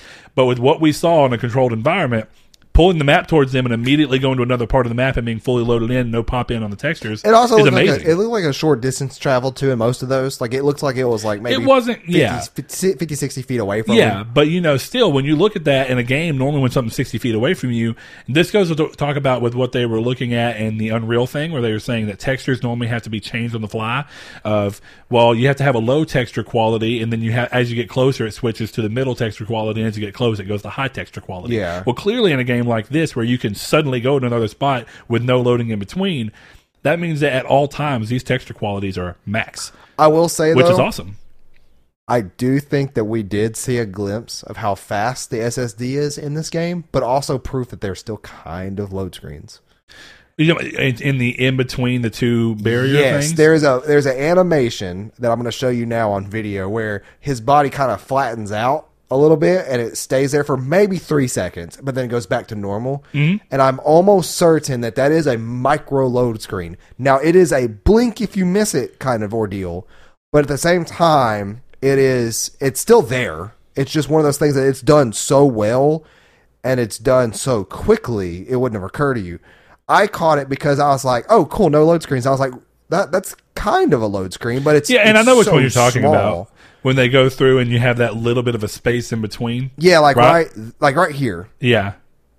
I think that right there is kind of the actual micro, but what they do that's clever is they actually provided some environmental detail around it so you can see, oh, like this is a cool looking beach area. Yeah, that's another ocean. dimension. Yeah. Yeah. And then open one around you. And here's the thing, when you can look at, and it's not even a limitation at this point, but if you can work what you're doing into the story, which just makes sense, you're going in the realms between.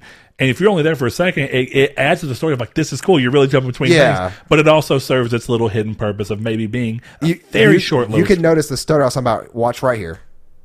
You see it? Yeah, I know what you're talking about. It's almost like where it transitions from the cutscene to a game, to in-game or whatever. Yeah, maybe. But I will say, this looks fantastic. I've never been... Dude, graphically, the 4K version of this looks utterly insane. I've never been a master fan of Ratchet and Clank, not because of anything in particular. I've just never played them. Sure. I actually have, and I meant to ask you this last week, is the Ratchet and Clank on PS4, is that the original game? Like remastered or remade? It's remade with some changes that the original game didn't that they didn't do. Some things they always wanted to do. Some things they just thought worked better. So, like, honestly, that would probably be the best way to get into Ratchet and Clank. Yes, then. Okay. absolutely. And I think that you would enjoy it from a pure gameplay standpoint. Oh, I was always a Jak and Daxter guy. Yeah, I loved Jak and Daxter, especially 3. Far 3 more was the best linear. one. This is far more linear. It always has been, always will be. Right. But it does have large. Well, Jak 1 scope. was pretty linear. You know what I mean? In a way. Yeah. So, but I think you would really enjoy it. But I would be interested. It's a good way. It's a good time to get into it. Well, I'm definitely picking that up because that crazy? looks like a blast to play. Because You know what's it looks crazy so about Ratchet different. and Clank, though? I said this during the stream. That I cannot think of a studio besides like NetherRealm that has only really ever made essentially fighting games, and most of those Mortal Kombat. Right.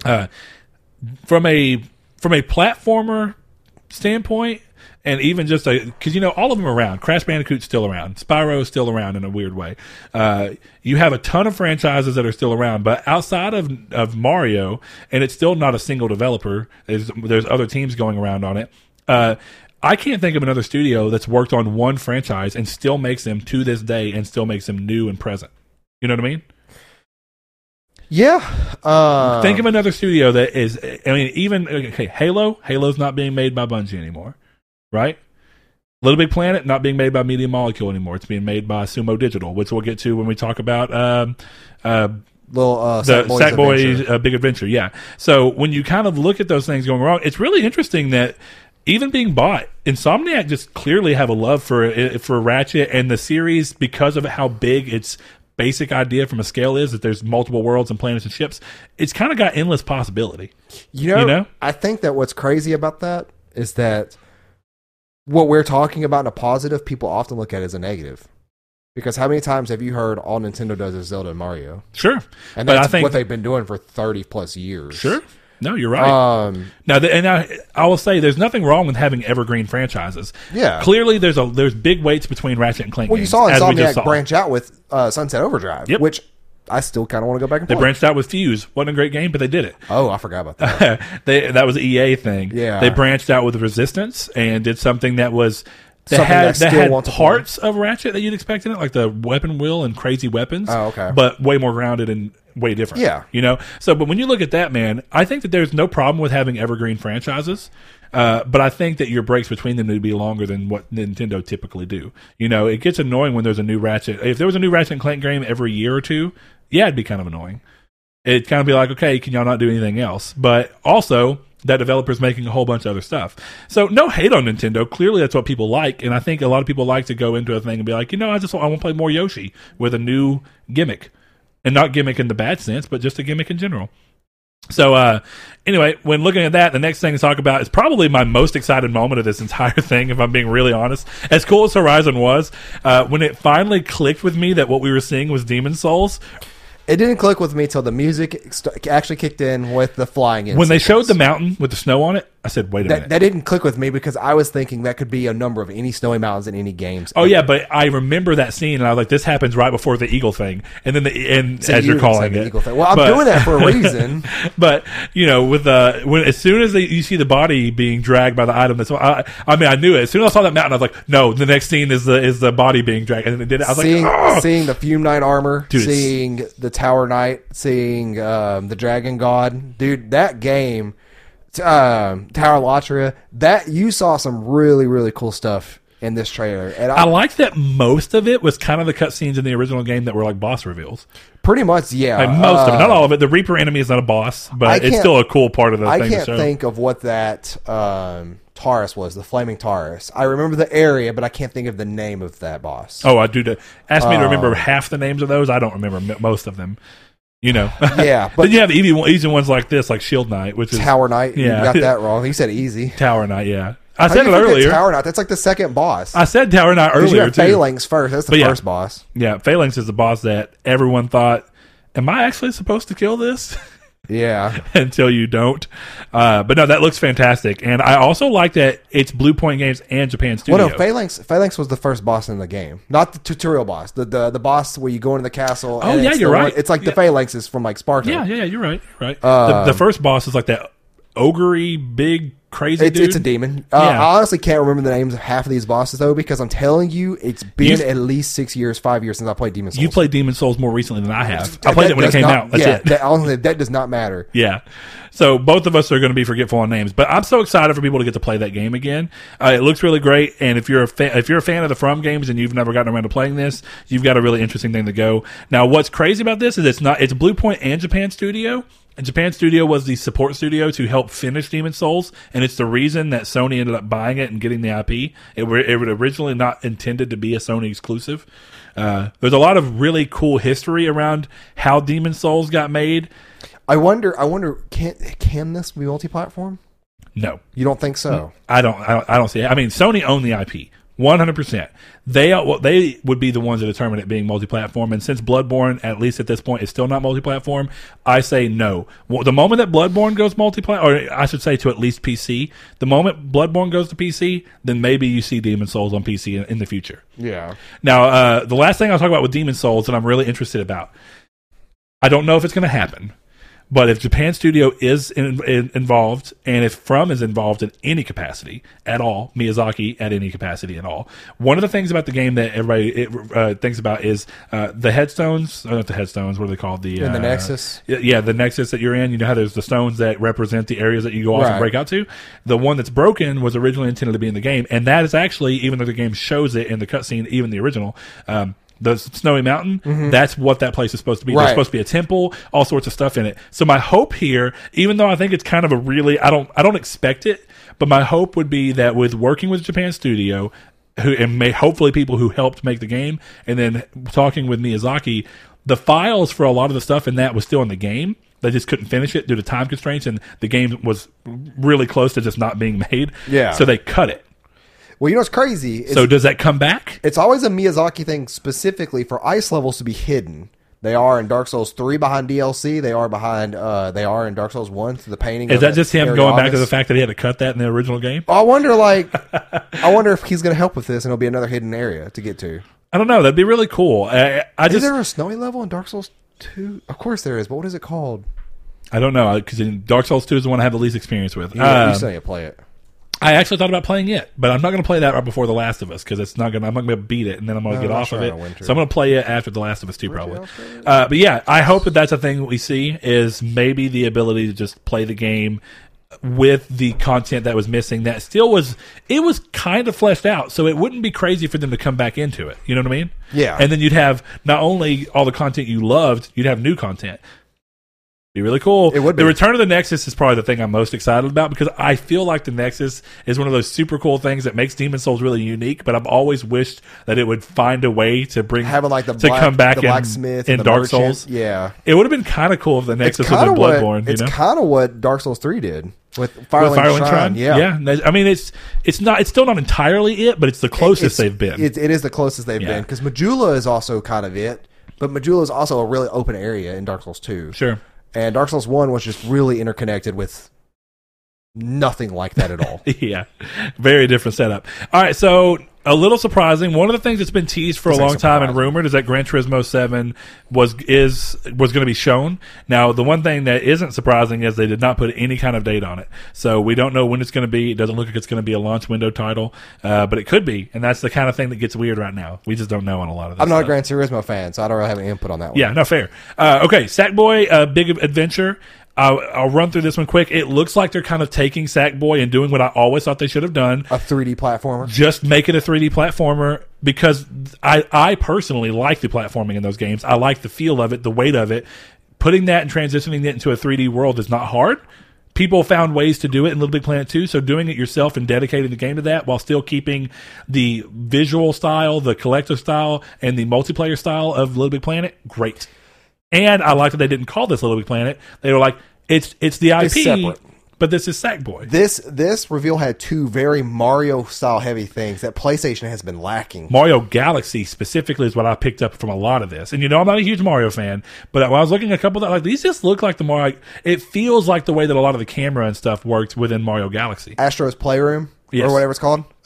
Super Mario Sunshine. That's what I got from that. Fair. Astrobot Rescue, the one from VR, Yeah. constantly gets compared to like a Mario or Nintendo platformer in general. And Sony honestly needs more of these very bright, very giddy, Family-friendly, family-friendly kid-friendly. 3D platforms. Yep. The platformers. To me, that's honestly like Nintendo is always one of those companies that if at any given time, if I want to play a 3D platformer and Nintendo has my back, I want the same thing for Sony. Yeah. Sony's good on everything else in the world that I like, first-person shooter stories. That's the sore lacking point for them. Yeah, and they've tried a few times and it's never done very well. Yeah. They had Tearaway, and Tearaway's a fantastic game. It just didn't take off. Tearaway was a really unique game, only on one system. I was about to say I didn't play the PS4 version, so I have I watch it, no play remarks it, to that. and I'm like, that's kind of watered down. Also, this next game, it sounds cool, Yeah.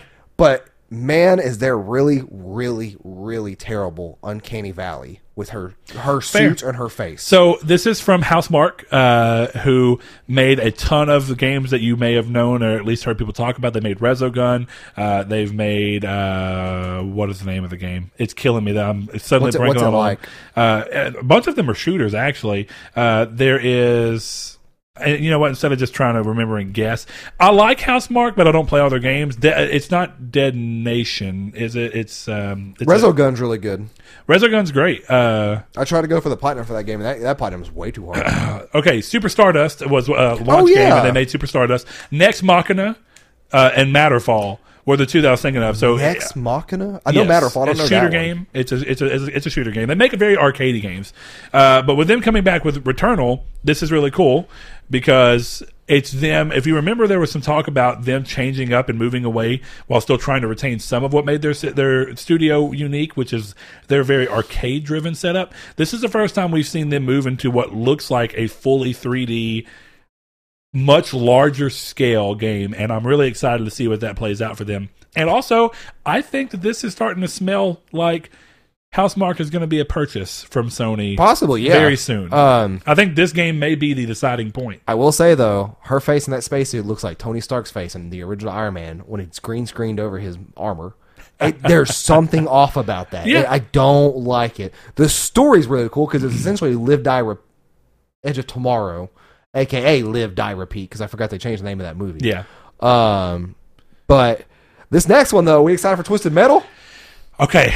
This one looks really good. I'm excited for it while also being bummed that they couldn't just do this with Twisted Metal.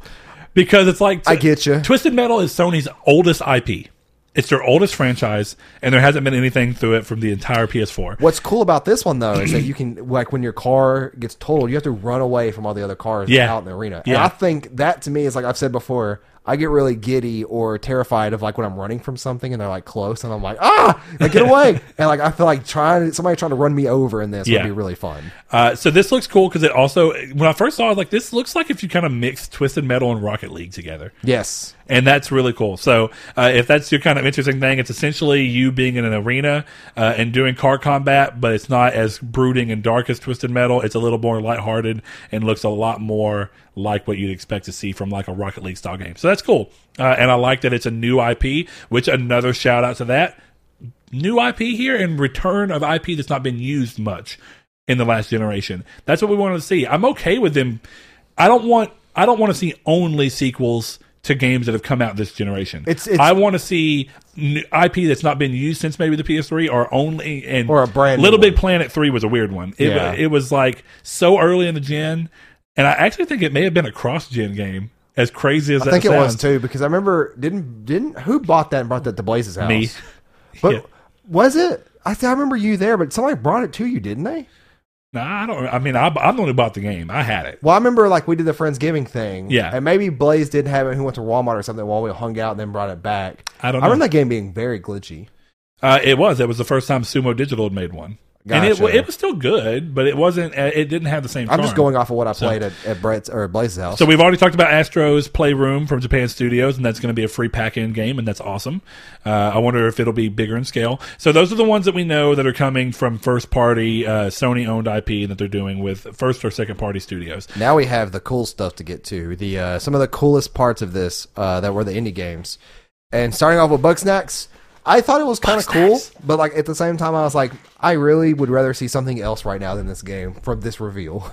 Like that, it kind of got in the way to me of like, I know that there's cooler stuff in this reveal, but like, I rather get on to the cooler stuff. I don't know, man. It was so cute to me, and again, it's edged so much into the area of it being a versatile and varied showcase that I loved it. It's just on, and I'm just laughing. I think that the video itself is cute. It showed off what the game's going to be really well. I like the basic idea of the game, the whole you are what you eat, and turning that into a gameplay mechanic. That's fun. Majin Buu. It also, to be fair, there is some like a weird nostalgia to this because it makes me think if anybody watches the Cyanide and Happiness, the Explosive comics, they have one of their video series that they've done is their character Ted Bear. It's actually voiced by Egoraptor. Oh wow! So Ted Bear goes through, and there's similar things. Or like there's one time where he lifts something up. And he's like banana slugs or whatever, and it's like they're edible. He's like, and they're mating, and it's just a ridiculous thing where it gave me nostalgia of that the way that they chose to show it. But I was also laughing because of the just ridiculous music. I showed it to Hannah, and she was laughing too.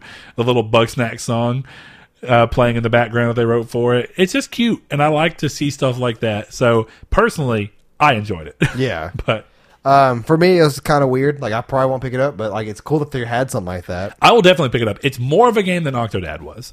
And I think that's true. That's what Octodad was what I classify as a streamer game. Super fun, super funny. It's one you want to watch somebody play, or you're only playing to experience it because you watch somebody else play it. Like, kind of. What's it called? Getting With It with Benny Fodder or whatever it is. It's the mouse only game where you're trying to climb up a mountain with a pick. Oh, yeah. And it's like, I bought that game because it looked like it was super hard, only because I watched a streamer play it. And I'm like, that looks fun. Let me play that. I'll never play that game again.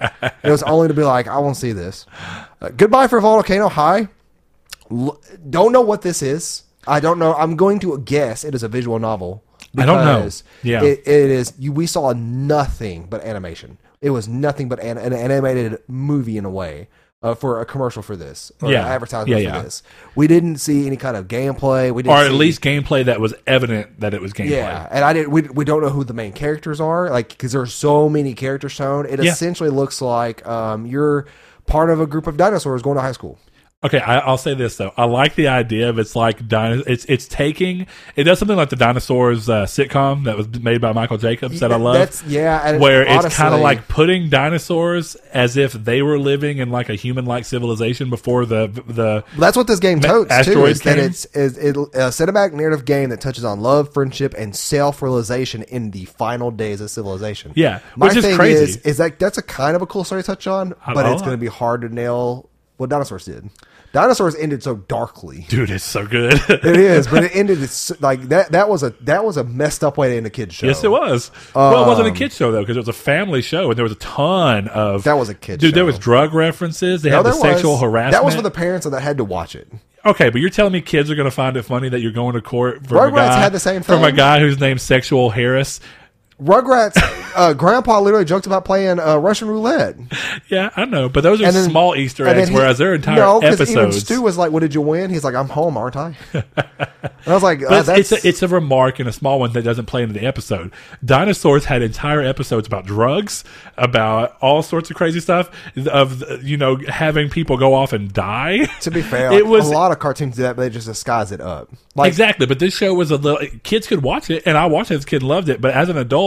It's 100% enjoyable without ever even being like, oh, it's a kid show with adult themes. It's just a all ages show. I guess so. That kids can also. I never watch. looked at it that way. I love it though. It's a great show. So I love that idea. To wrap up on it, it gives me Life is Strange vibes. So I wonder if it's going to be an episodic title that is kind of like give me My Life is Strange or The Walking Dead. It gave me a visual novel heavy vibe. Yeah, or just one of those, or what do they call those?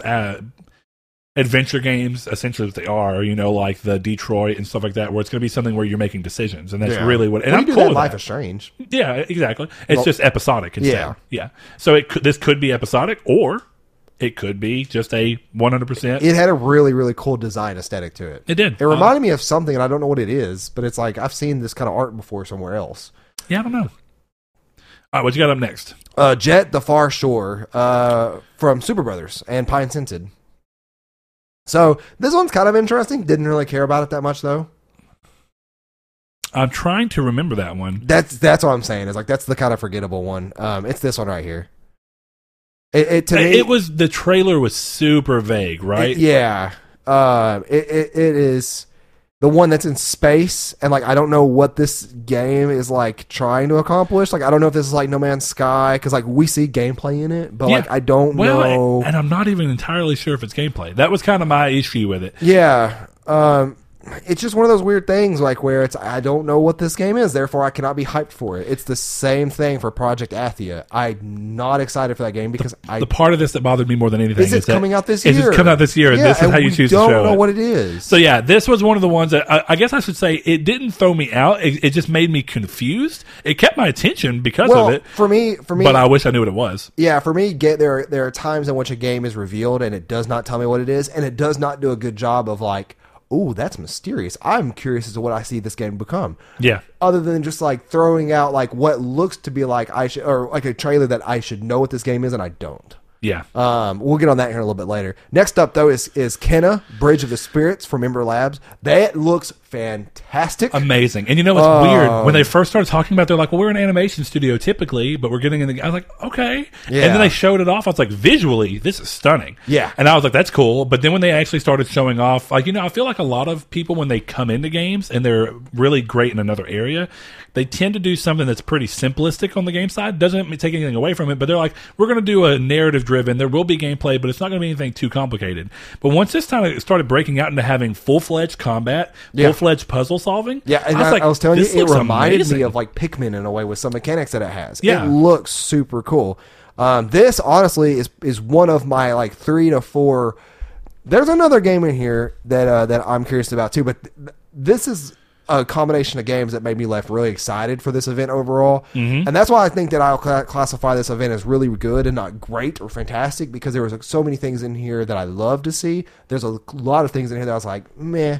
Kind of like the next one up. Or no, not like the next one up. It'll be the next one after that. But Little Devil Inside from NeoStream Interactive. This is another one that I was showing my wife. This one, to me, kind of cute looking, but it reminded me of... is a game that just came out not too long ago, and it's made by I want to say it's made by the same people who made I can't think of what they're called now. Oh, what type of game is it? It looks like that. Like that's the art style that game does. Ashen?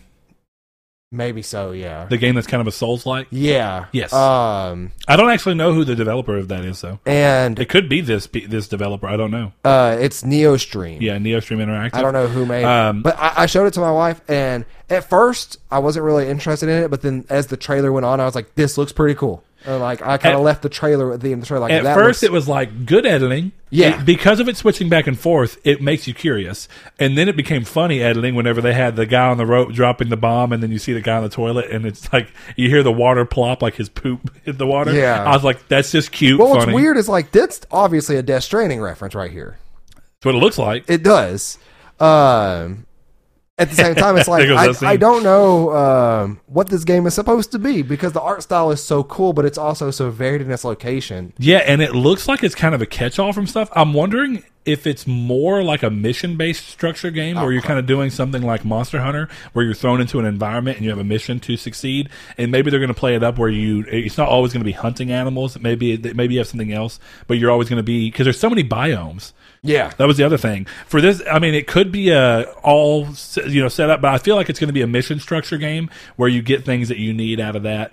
I'm trying to understand the connection between the old professor looking dude, as I'll call him. I don't really know how to say it other than that, and the character that we see being what looks like you're the main playable character. So. It could be like a story being told, and he's a character in the story, like from a kid's perspective or something. Yeah, maybe. Next up is Oddworld Soulstream. Soulstorm, yeah. I don't like Oddworld at all. So really? Have you played? I got it when it was on PS Plus, the one that came out on PS4. Oh, new and tasty. Yeah. No, and that one is what this one's going to be like. So if you don't like that, I am that's not fine. a fan of the game. Now, a whole though, I played the original one on Xbox. Stranger's Wrath. Yes. Or Munch's Odyssey. Odyssey. Munch's Odyssey. Munch's Odyssey. It's far more like the original. I think the one that you would like, because it's vastly different from Odyssey. It's essentially a third-person shooter, or a first-person shooter if you want it to be, I think. Trying to remember, but... well, I liked Odyssey. Munch's Odyssey. Munch's Odyssey? Well, it was more open and 3D, but it was still all puzzle solving. My favorite one, personally, so far, has been Stranger's Wrath, because you have the puzzle solving elements and it's set in a 3D world, but you have combat, and they mix puzzle solving and combat together, because you get what's called live ammo in that game. Yeah. So you have a crossbow, but you can go and farm ammo in the game. I think I've told you about this before, but you'll see like a hive, and you can get little bee things from it that you can shoot, and it stings people and it has a reaction. Then there's these little fuzzy things that you can get that do something different. I do remember and this. that all comes into there's a bounty system, and whenever you find the people that you're going after a bounty on, you can either take them in dead. You're a bounty hunter in that game, aren't you? Exactly. Yeah. You can take them in dead, but you get less money, or you can take them in alive, and depending on the bait you're using or the live ammo that you're using is going to depend on what you're doing to them. So you can make them unconscious so that you can come up to them. It's like you can stun them, I should say, so that you can come up to them and tie them up, or you can kill them. It kind of depends on what's best for you. And throughout areas as you're fighting, you have refill spots for different things so that you can kind of play on what you want to do in the moment. And it's also got a really good story. And even though I think the gameplay probably from New and Tasty is what is not that fun to you, because it is very different. Yeah. The world and story of Oddworld, all the games are awesome. It's just playing them to get to them is hit or miss for me. I like the original Oddworld. I didn't play New and Tasty. I don't know if I'd be able to play it now. It's very puzzle solvy. Yeah. And I think that my taste has just changed, but I do love the worlds. So it's not, again, if you see, and I don't know if it's on, I think it's on PS4. If you see Stranger's Wrath on PS4 and it is on there and it's on sale, buy it. It's really good. Next up, we have Stray from Blue 12 Studios. Cat game in like cyberpunk world. No joke, dude. This looks That really looks good. so good. The cat with like a little backpack. And the cat looks so cute. Yeah, I am down for it. I am really curious as to the trailer spent a lot of time showing that there are no humans. It's all like robots yeah, doing human things. yeah. It's like you're like a delivery cat. Yeah. And Death Stranding with cats. pretty much, yeah. It looks good, but it's one of those things where, and I like Annapurna, they do a lot of good stuff. Yeah. So it's one of those things where you're kind of just in the in-between. I agree. Solar Ash from Heart Machine. I said Heart Fracture earlier. I don't know why I said I heard Heart you, but I Fracture. just didn't worry about it. From Heart Machine, the people who made one of my beloved games is Hyper Light Drifter. This one looks really, really, really well done. It takes every bit of what I liked about Hyper Light Drifter. and made it 3D and not pixelated. Yeah. Yeah. The art style is like you see it and you're like, that's clearly Hyper Light Drifter. Yeah, and my thing is that it looks like it's going to throw you into an actual open world game like Hyper Light Drifter did and give you no direction. Yeah. And that's what I loved about Hyper Light Drifter. Yeah. It's what I loved about Link to the Past. And you get out of Link, like the first hour of Link to the Past, you're not told explicitly where What to to go in what order. You're just like, here, there are pendants on this map. Go get the pendants. What this kind of makes me think of though too, and I feel like I would not be surprised to see other people thought this. It also has a little bit of a Journey feel to it. And I don't know if you ever played Journey.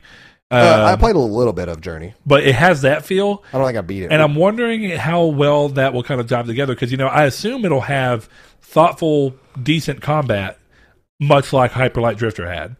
So if it's got that in it, how's that going to play into this 3D aspect? But I'm definitely excited for it. There's a ton of indie games that hit throughout the PS4 gen that I'm so excited for their sequels because it's just like, where do they go? Yeah. It's like, this is a spiritual successor more.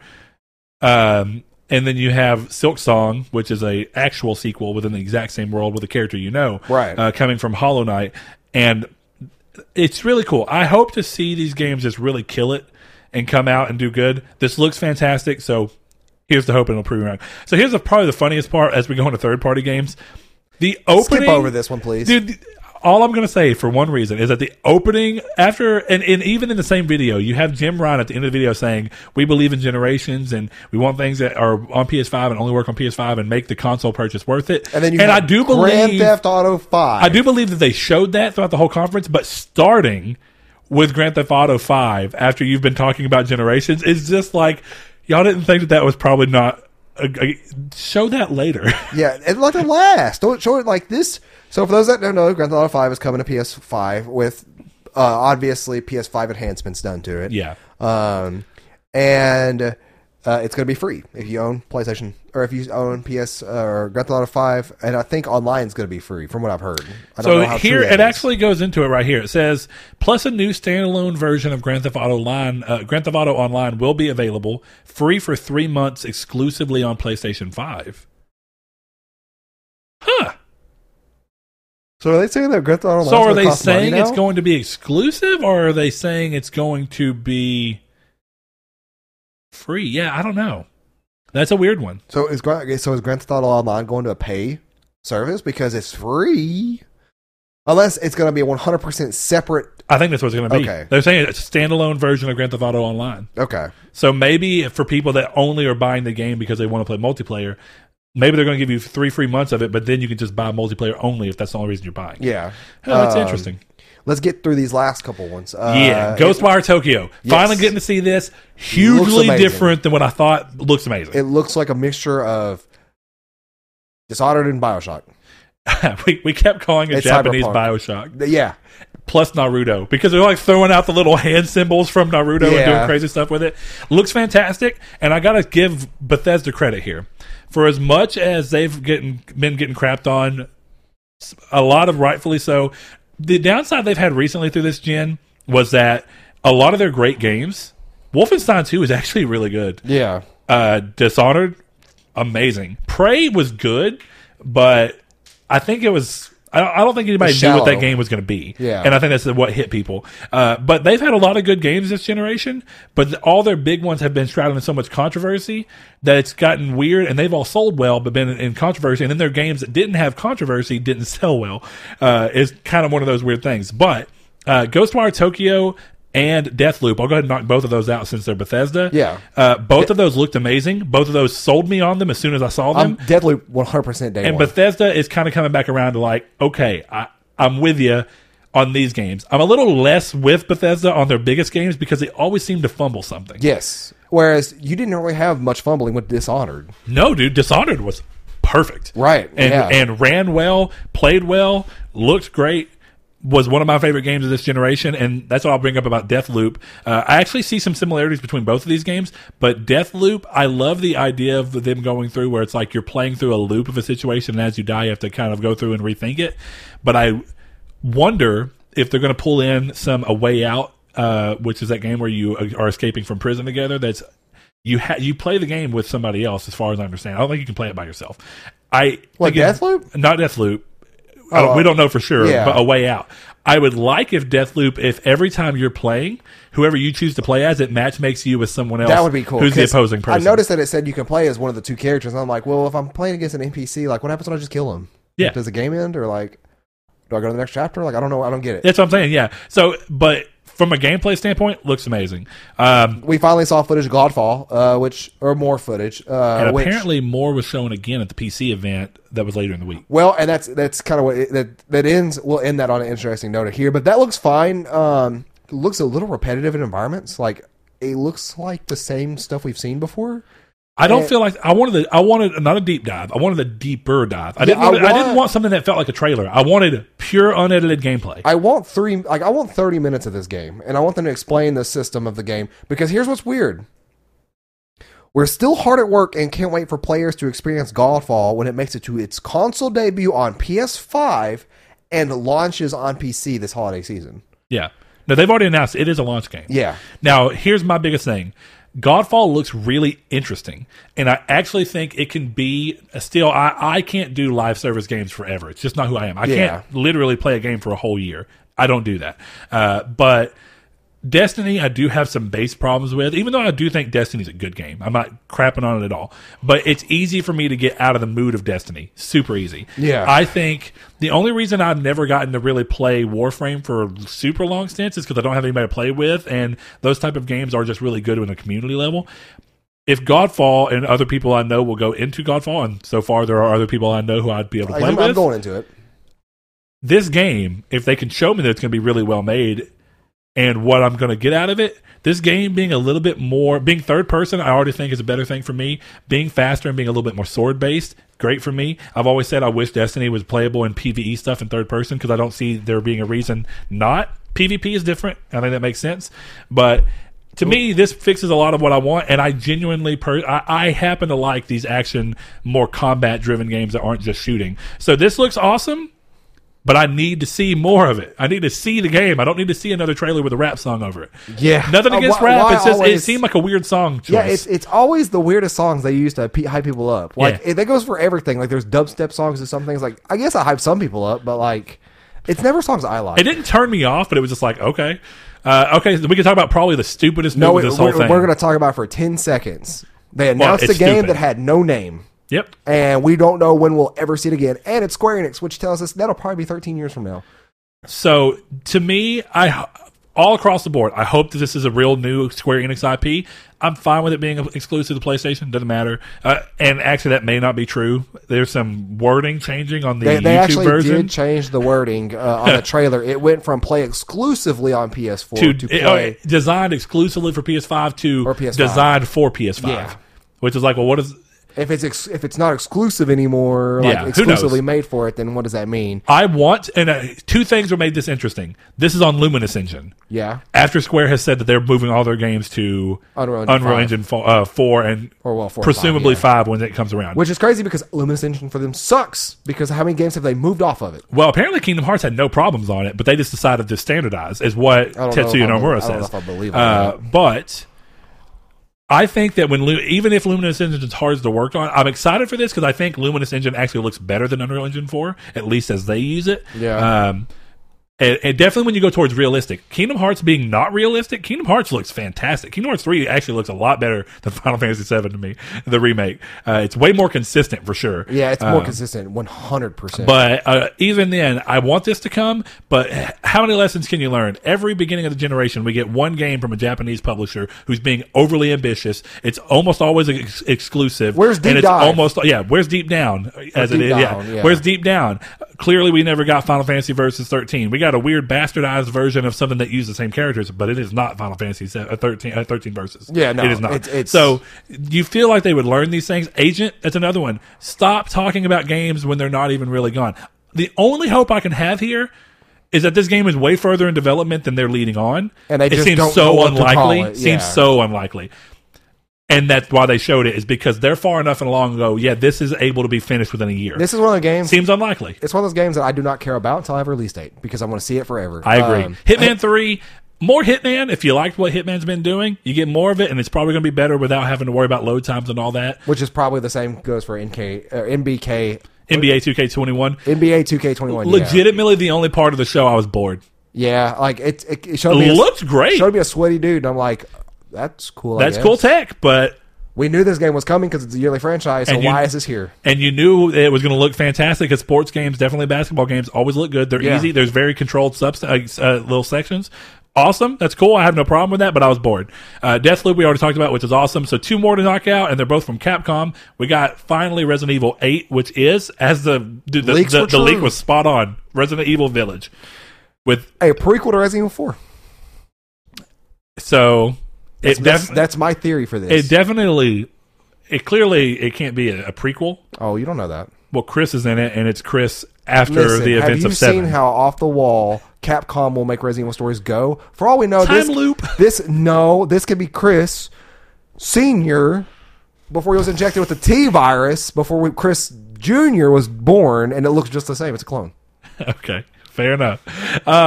It did bring what some people were worried about. Personally, I'm not worried about it so much as I'm a little curious as what they're doing. Also, was it just my stream or did this video go at like 10 frames per second?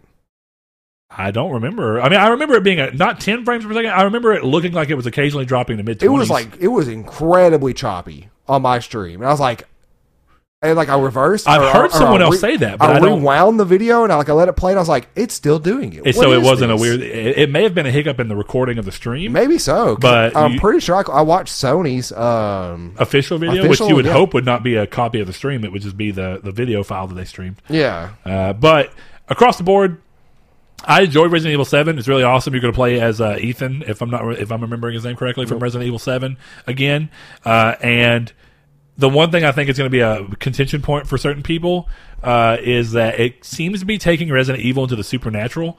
Werewolves are shown. I don't think werewolves are that. They don't have to be supernatural. That could be something that's explained by a virus. This witch is becoming a weird thing because it seems too supernatural. Doesn't mean that they're not going to try and find a way to make it grounded. Well, they kind of did that with 7. But we'll see. In a weird way. Yeah, 7 did have some weird stuff that did get talked about and kind of in a grounded So, setup. yeah, maybe 10 frames was like a bad hyperbole. seems But like yeah, that's definitely not like even 30 frames per second. It seems like you know what it could be? I wonder if they're being weird and showing this at 24 frames per second. I hope not. I swear, Capcom, I'll come beat your door down and beat you up. Why would you show this at 24 frames per second? Look at that. Look how bad that looks. Yeah. When he pulls that back. That's terrible to show me next-gen footage like this. Which is weird because we know RE Engine is a really great engine. Yeah. And we know that it can run at 60 frames per second. We saw it run at not 4K really, but 1440, 60 frames per second on Devil May Cry 5. Yeah. And it obviously ran super well on both Resident Evil 2 and 3 Remake. Also, and Resident Evil 7. Resident Evil 7 runs fine. What in the Hideo Kojima is Pragmata? Yeah. This is really weird. This is one of those that I'm 99% sure that this is a published Capcom game that is a Hideo Kojima game.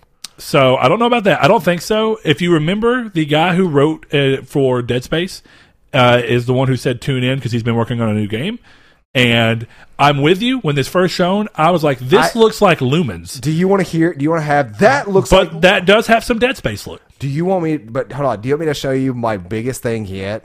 Hold on. I may be completely... I want to show you where... This right here is where it got super Dead Space.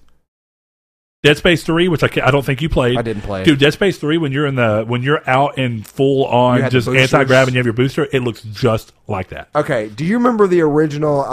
This is really going to screw over people that are watching, but I have to show you this. Do you remember the original Death Stranding announcement trailer? When he was walking down the steps and they showed it off at E3, or is this the one where they showed it off at the Game Awards? This was the... where he wakes up on the beach? Yes, the beach one. The very first one.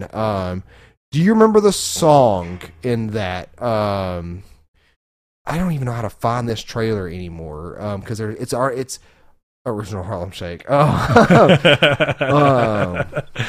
I know what you're talking about. I'd say look up Game Awards 2016 probably is what I'd say it probably was, or maybe Game Awards 2015.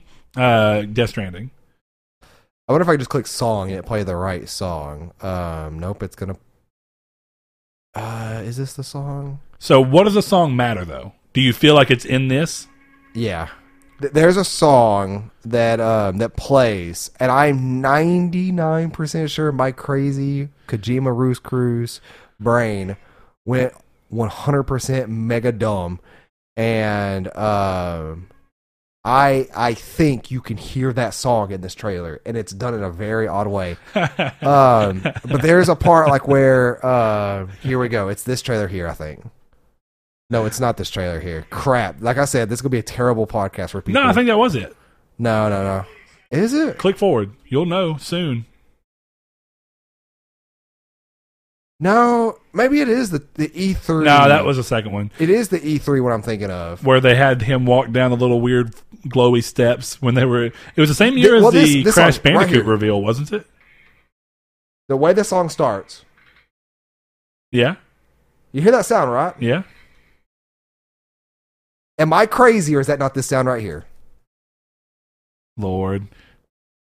You have a video pause, Saul. All right. Okay, I get what you're saying. It's kind of similar, isn't it? It's metal hitting something, which but is the similar. way it's hitting that in that melody, right? This can't just be my Roost Cruise brain going all mega idiot on me. Well, okay, I should say clearly the fact that a lot of people, including me, thought that this may have been Kojima. It looks like Kojima. It looks a lot like the white Lumen suit for the character they created. It does. So, but also, Sean on Discord said the arm for like the suit's on here somewhere. I don't see that. I don't know about that, but he brought up the fact that this was because he was in the stream. He brought up Dead Space, and I will say the helmet looks somewhat like Dead Space, but it also looks like some of the helmets you can see in. Call of Duty Infinite Warfare that you can see in Call of Duty Advanced Warfare. Yeah. When you could get different suits unlocked. It's not that special of a helmet design. The only thing about this, though, is that, like, I know that this is not at least one for sure in the Dead Space universe. It'll have to be separate because there is no HUD. You would see the HUD in that video. And clearly it can't be if it's Capcom because EA owns They Dead could have Space. put it out with Dead Space. We don't know what these fools be doing. Okay, so last thing up is talking about the system itself. the console reveal. The way the console was revealed was awesome. Yes, I love the look of the PS5, specifically the all-digital version. I am not a fan of the one with the disc drive. I don't think they're drastically different, but I understand what you mean. That nonetheless, that pregnant belly is a difference there. My big thing is when it's on its side. Where does the disc drive go?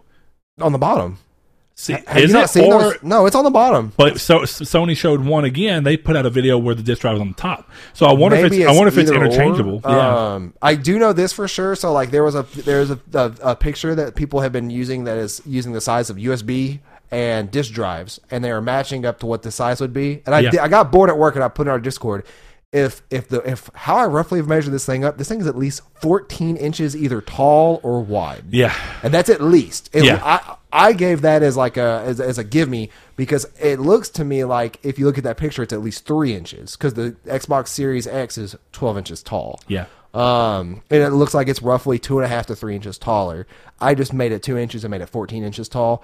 To me, though, I'm gonna have it standing up. I'm gonna have it angled at my TV or behind my TV, like I have my PS4 and my Xbox One now. So I don't care. I'm glad that it's there because going back. Sorry, I didn't mean to. You're good. Well, I was just say I don't like. I love the look. I love the white. I knew it was gonna be white. I did too. Unless the DualSense was not included in the game in the console. If the DualSense was somehow the new Pro controller, that you talked about, but the DualSense being white and the console being black would make no sense. Yeah, it would be one or the other. Now, and again, I like that they did the same thing, sandwiching black with white. Well, yeah, they followed the color scheme. Yeah, they did a good job there. I do think my thing that I said during the stream, if you were there, you know it was that what I like about this design is that for people, there is that the design being so adventurous and being so, I guess, what would you say? Adventurous is a good word. I was going to say it's kind of trying to push the boundary. It's going to be a thing where some people are going to just hate the design. And I'm okay with that because to me, a design, somebody who's putting thought into a design, it should evoke absolute adoration from one side, absolute hate from another side, and then a very small group of people who are just going to be indifferent. Yeah, especially if it's a change of a design. Yes. Now, my thing about the Xbox, as I brought up during it, the Series X and the PlayStation 5 are doing two different things. PlayStation 5, they're doing a design, this is what I should say, add that to my original statement about something that's going to create division, is that when you have a design, and strong division, is when you have a design that you want to be a showcase, which is what they're doing here. They're looking at like, we want to make a system that people want to showcase. There are going to be people that hate it and want to hide like it. A white color. Yeah. It is. But they at least tried. And I was like, I appreciate that it's going to create strong division from that. The Xbox has had division, but a lot of people are just like, yeah, I like that. It's just like, I like the simplicity, and it means that I can kind of put it anywhere and you don't see it. And they're doing two different things. Yeah. PlayStation wants the system to be front and center for most people, unless you just hate it so much that you decide, to hide it. And then Xbox is going that even if you put it in front of somewhere, it's going to blend in so well with everything that you're just not going to notice it. It's not that you're not supposed to pay attention. It could be a Bluetooth speaker. Exactly. So they're doing different things, and I appreciate that. And it speaks even more to what we talked about in that the two of them are going in such drastically different directions. That's what I said I liked about it. On the far right, you have, can't say the far right.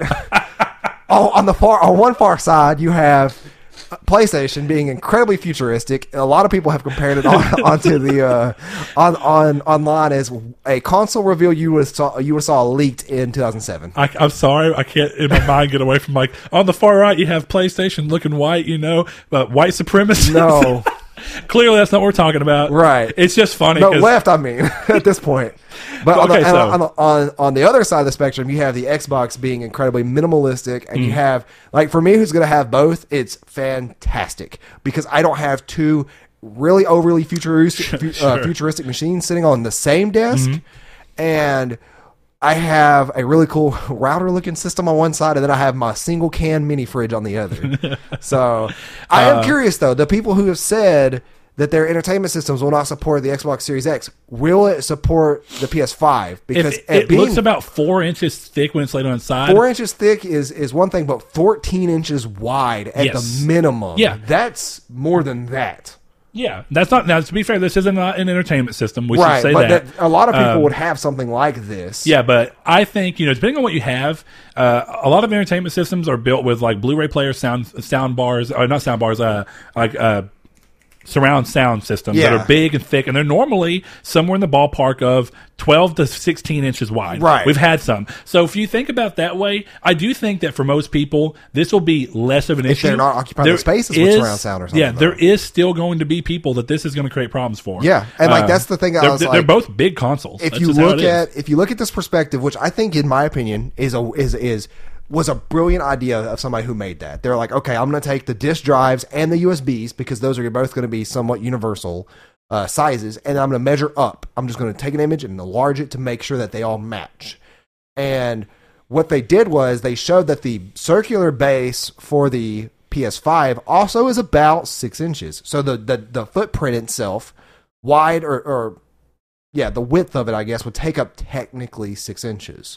When it's standing up, when it's standing up, it's technically 6 inches wide. It might be 5, it might be a little bit less. Sure, but wide, I looked, I could not figure out how wide it was. So, like, that's why I didn't do a full on box that was that wide. I can only do a tall one because it looks to me like it's maybe 12 inches wide, or depth, I should say. Oh yeah, deep. Deep, but I can't tell. For me, honestly, though, it's not a problem. I'll say it might be a problem if I got anyone, because I don't think that the entertainment system is. Yeah. What I would probably end up doing is clearing out the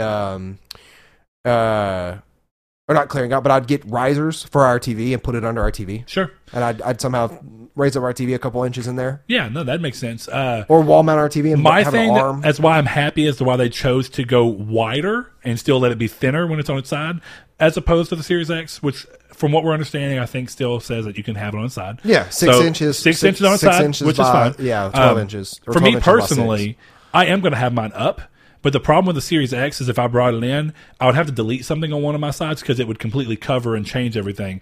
What I like about the PlayStation being the way it is I can do just like what all my consoles are right now. They're all angled in each other in a row. Yeah. And I like the way that looks. Yeah. And it's functional because I can use both of them without having to move anything. Well, even They're now, just back there, and I use them. So I like that. It's even now, both my consoles are angled outwards of my TV like this. Yeah. With the respective power buttons and disk drives facing out towards me. I can't do that with the Series X, so my PS4 or 5 will either do that or sit out more visible. Mm-hmm. But then my Xbox Series X would have to do the same thing. It wouldn't be able to be symmetric. Yeah, no, fair. Now, one of the weird things about my setup is that the PlayStation 3 is naturally, when it's up on its side, it's opposite of the PS4 and the Xbox One X. Which is weird. But it works because I have them on both sides of my TVs, and they're both pointing out like they should be, which is great. So, and it's crazy because both the Xbox One X and the PS4 are the same orientation. Yeah. But what do communities take? And then we'll get out of here. What did you guys think of the event? Let's have that as the communities take. As a whole. As a whole. Sure. What did you guys think of the event? And remember, if you guys enjoy the conversations we have here, and if you like us, be sure to hit the like button. Leave us a review if you like us. If you don't like us, hit the dislike button. You can do that. Or you can leave us a review with some criticism on why you dislike us and let us know how we're doing and what we could do to improve. Also, if you like us enough to talk to your friends and share us, please do so. That also helps us out. Helps more people find this community that we love so much, because they love us enough to become Patreons. And in Patreon, you get all of our stuff early, but not only that, every 3 months you're subscribed, you get a free custom case with Brett just released the Final Fantasy VII Remake one. So if you want to get one, head over. I don't want to toot my own horn too much, but I'd say that's my favorite one sexy. You've done. It's pretty sexy. But yeah, head over in 3 months, $15 to get it shipped to you. Come on now. Okay, I will make the bad news right now. 2 things I'll do before I forget about it. Something we got to work out is if you want to be part of the community's take section and you want to have any input on that, you can head over to any of our social media things. You can join our Discord, which we always have linked in the description below. Right. And we have a dedicated channel for the community's take. That way we keep all of it together. And y'all can discuss as well based off your ideas is. We ask that you just move it into general chat. You can keep talking about it. You can go over to our Twitter, which is at Triangle SQRD, or you can head over to Facebook, which is Triangle Squared, a PlayStation podcast. You can easily find us a group. Ask to be entered in. We'll gladly accept you. We have a new person this week over in the Facebook, Miss Allie, who is one of my real life friends, and that's great. So there's that. And then the other thing is, due to a bunch of stuff happening right now with shipping rates, they seem to be going up. Oh, no. And I'm pretty sure that for international, right now it's $7 a month per tier on that. I'm still going to keep doing the cases, but I think I may have to make the international tier go up to $10. I'm doing a lot of debate in my mind over how I want to pull that off, but it's getting to be when we send the cases off to there, we're absolutely making nothing. Which is why we originally had to make the international case to begin with. Yeah, because a whole separate we were actually losing tier. money on those. So we'll figure that out, and I'm probably going to reach out to some of our patrons and see how much it's going to affect them and do some figuring out of what I want to do. But just throwing that out there.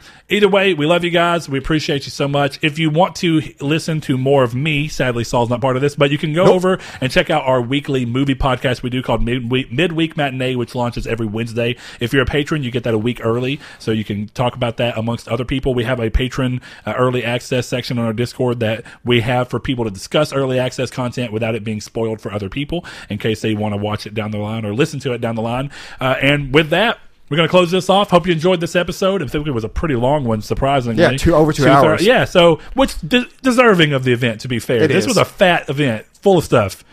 Chonky event. Yeah, chonky. We're going to need to see what you guys thought about it. But with that, we'll see you guys next week. This has been Triangle Squared. Thank you, guys. Thanks to our patrons, Josh Jarrell, Matthew Green, my name is Dan, Luke Bartolomeo, Sean Santarud, Funk Turkey, Danny Villalobos, Corey Hickerson, Blake Popst, Kevin Baconbits, Shadowist, Steven Salazar, The Stonard, Travis Below, Eduardo Palomino, Stefan Swanland, Constantly Kenny, Solitary Red, Chris Figs, Brian, Donovan Williams, William Digital Spooker, Derek Porter, Josh Ayers, Brandon Edwards, Sean One Neo, Tyler Powers, and El Jabib. If you would like to be a patron, go to patreon.com/Nartec and look at what our options are. Thank you.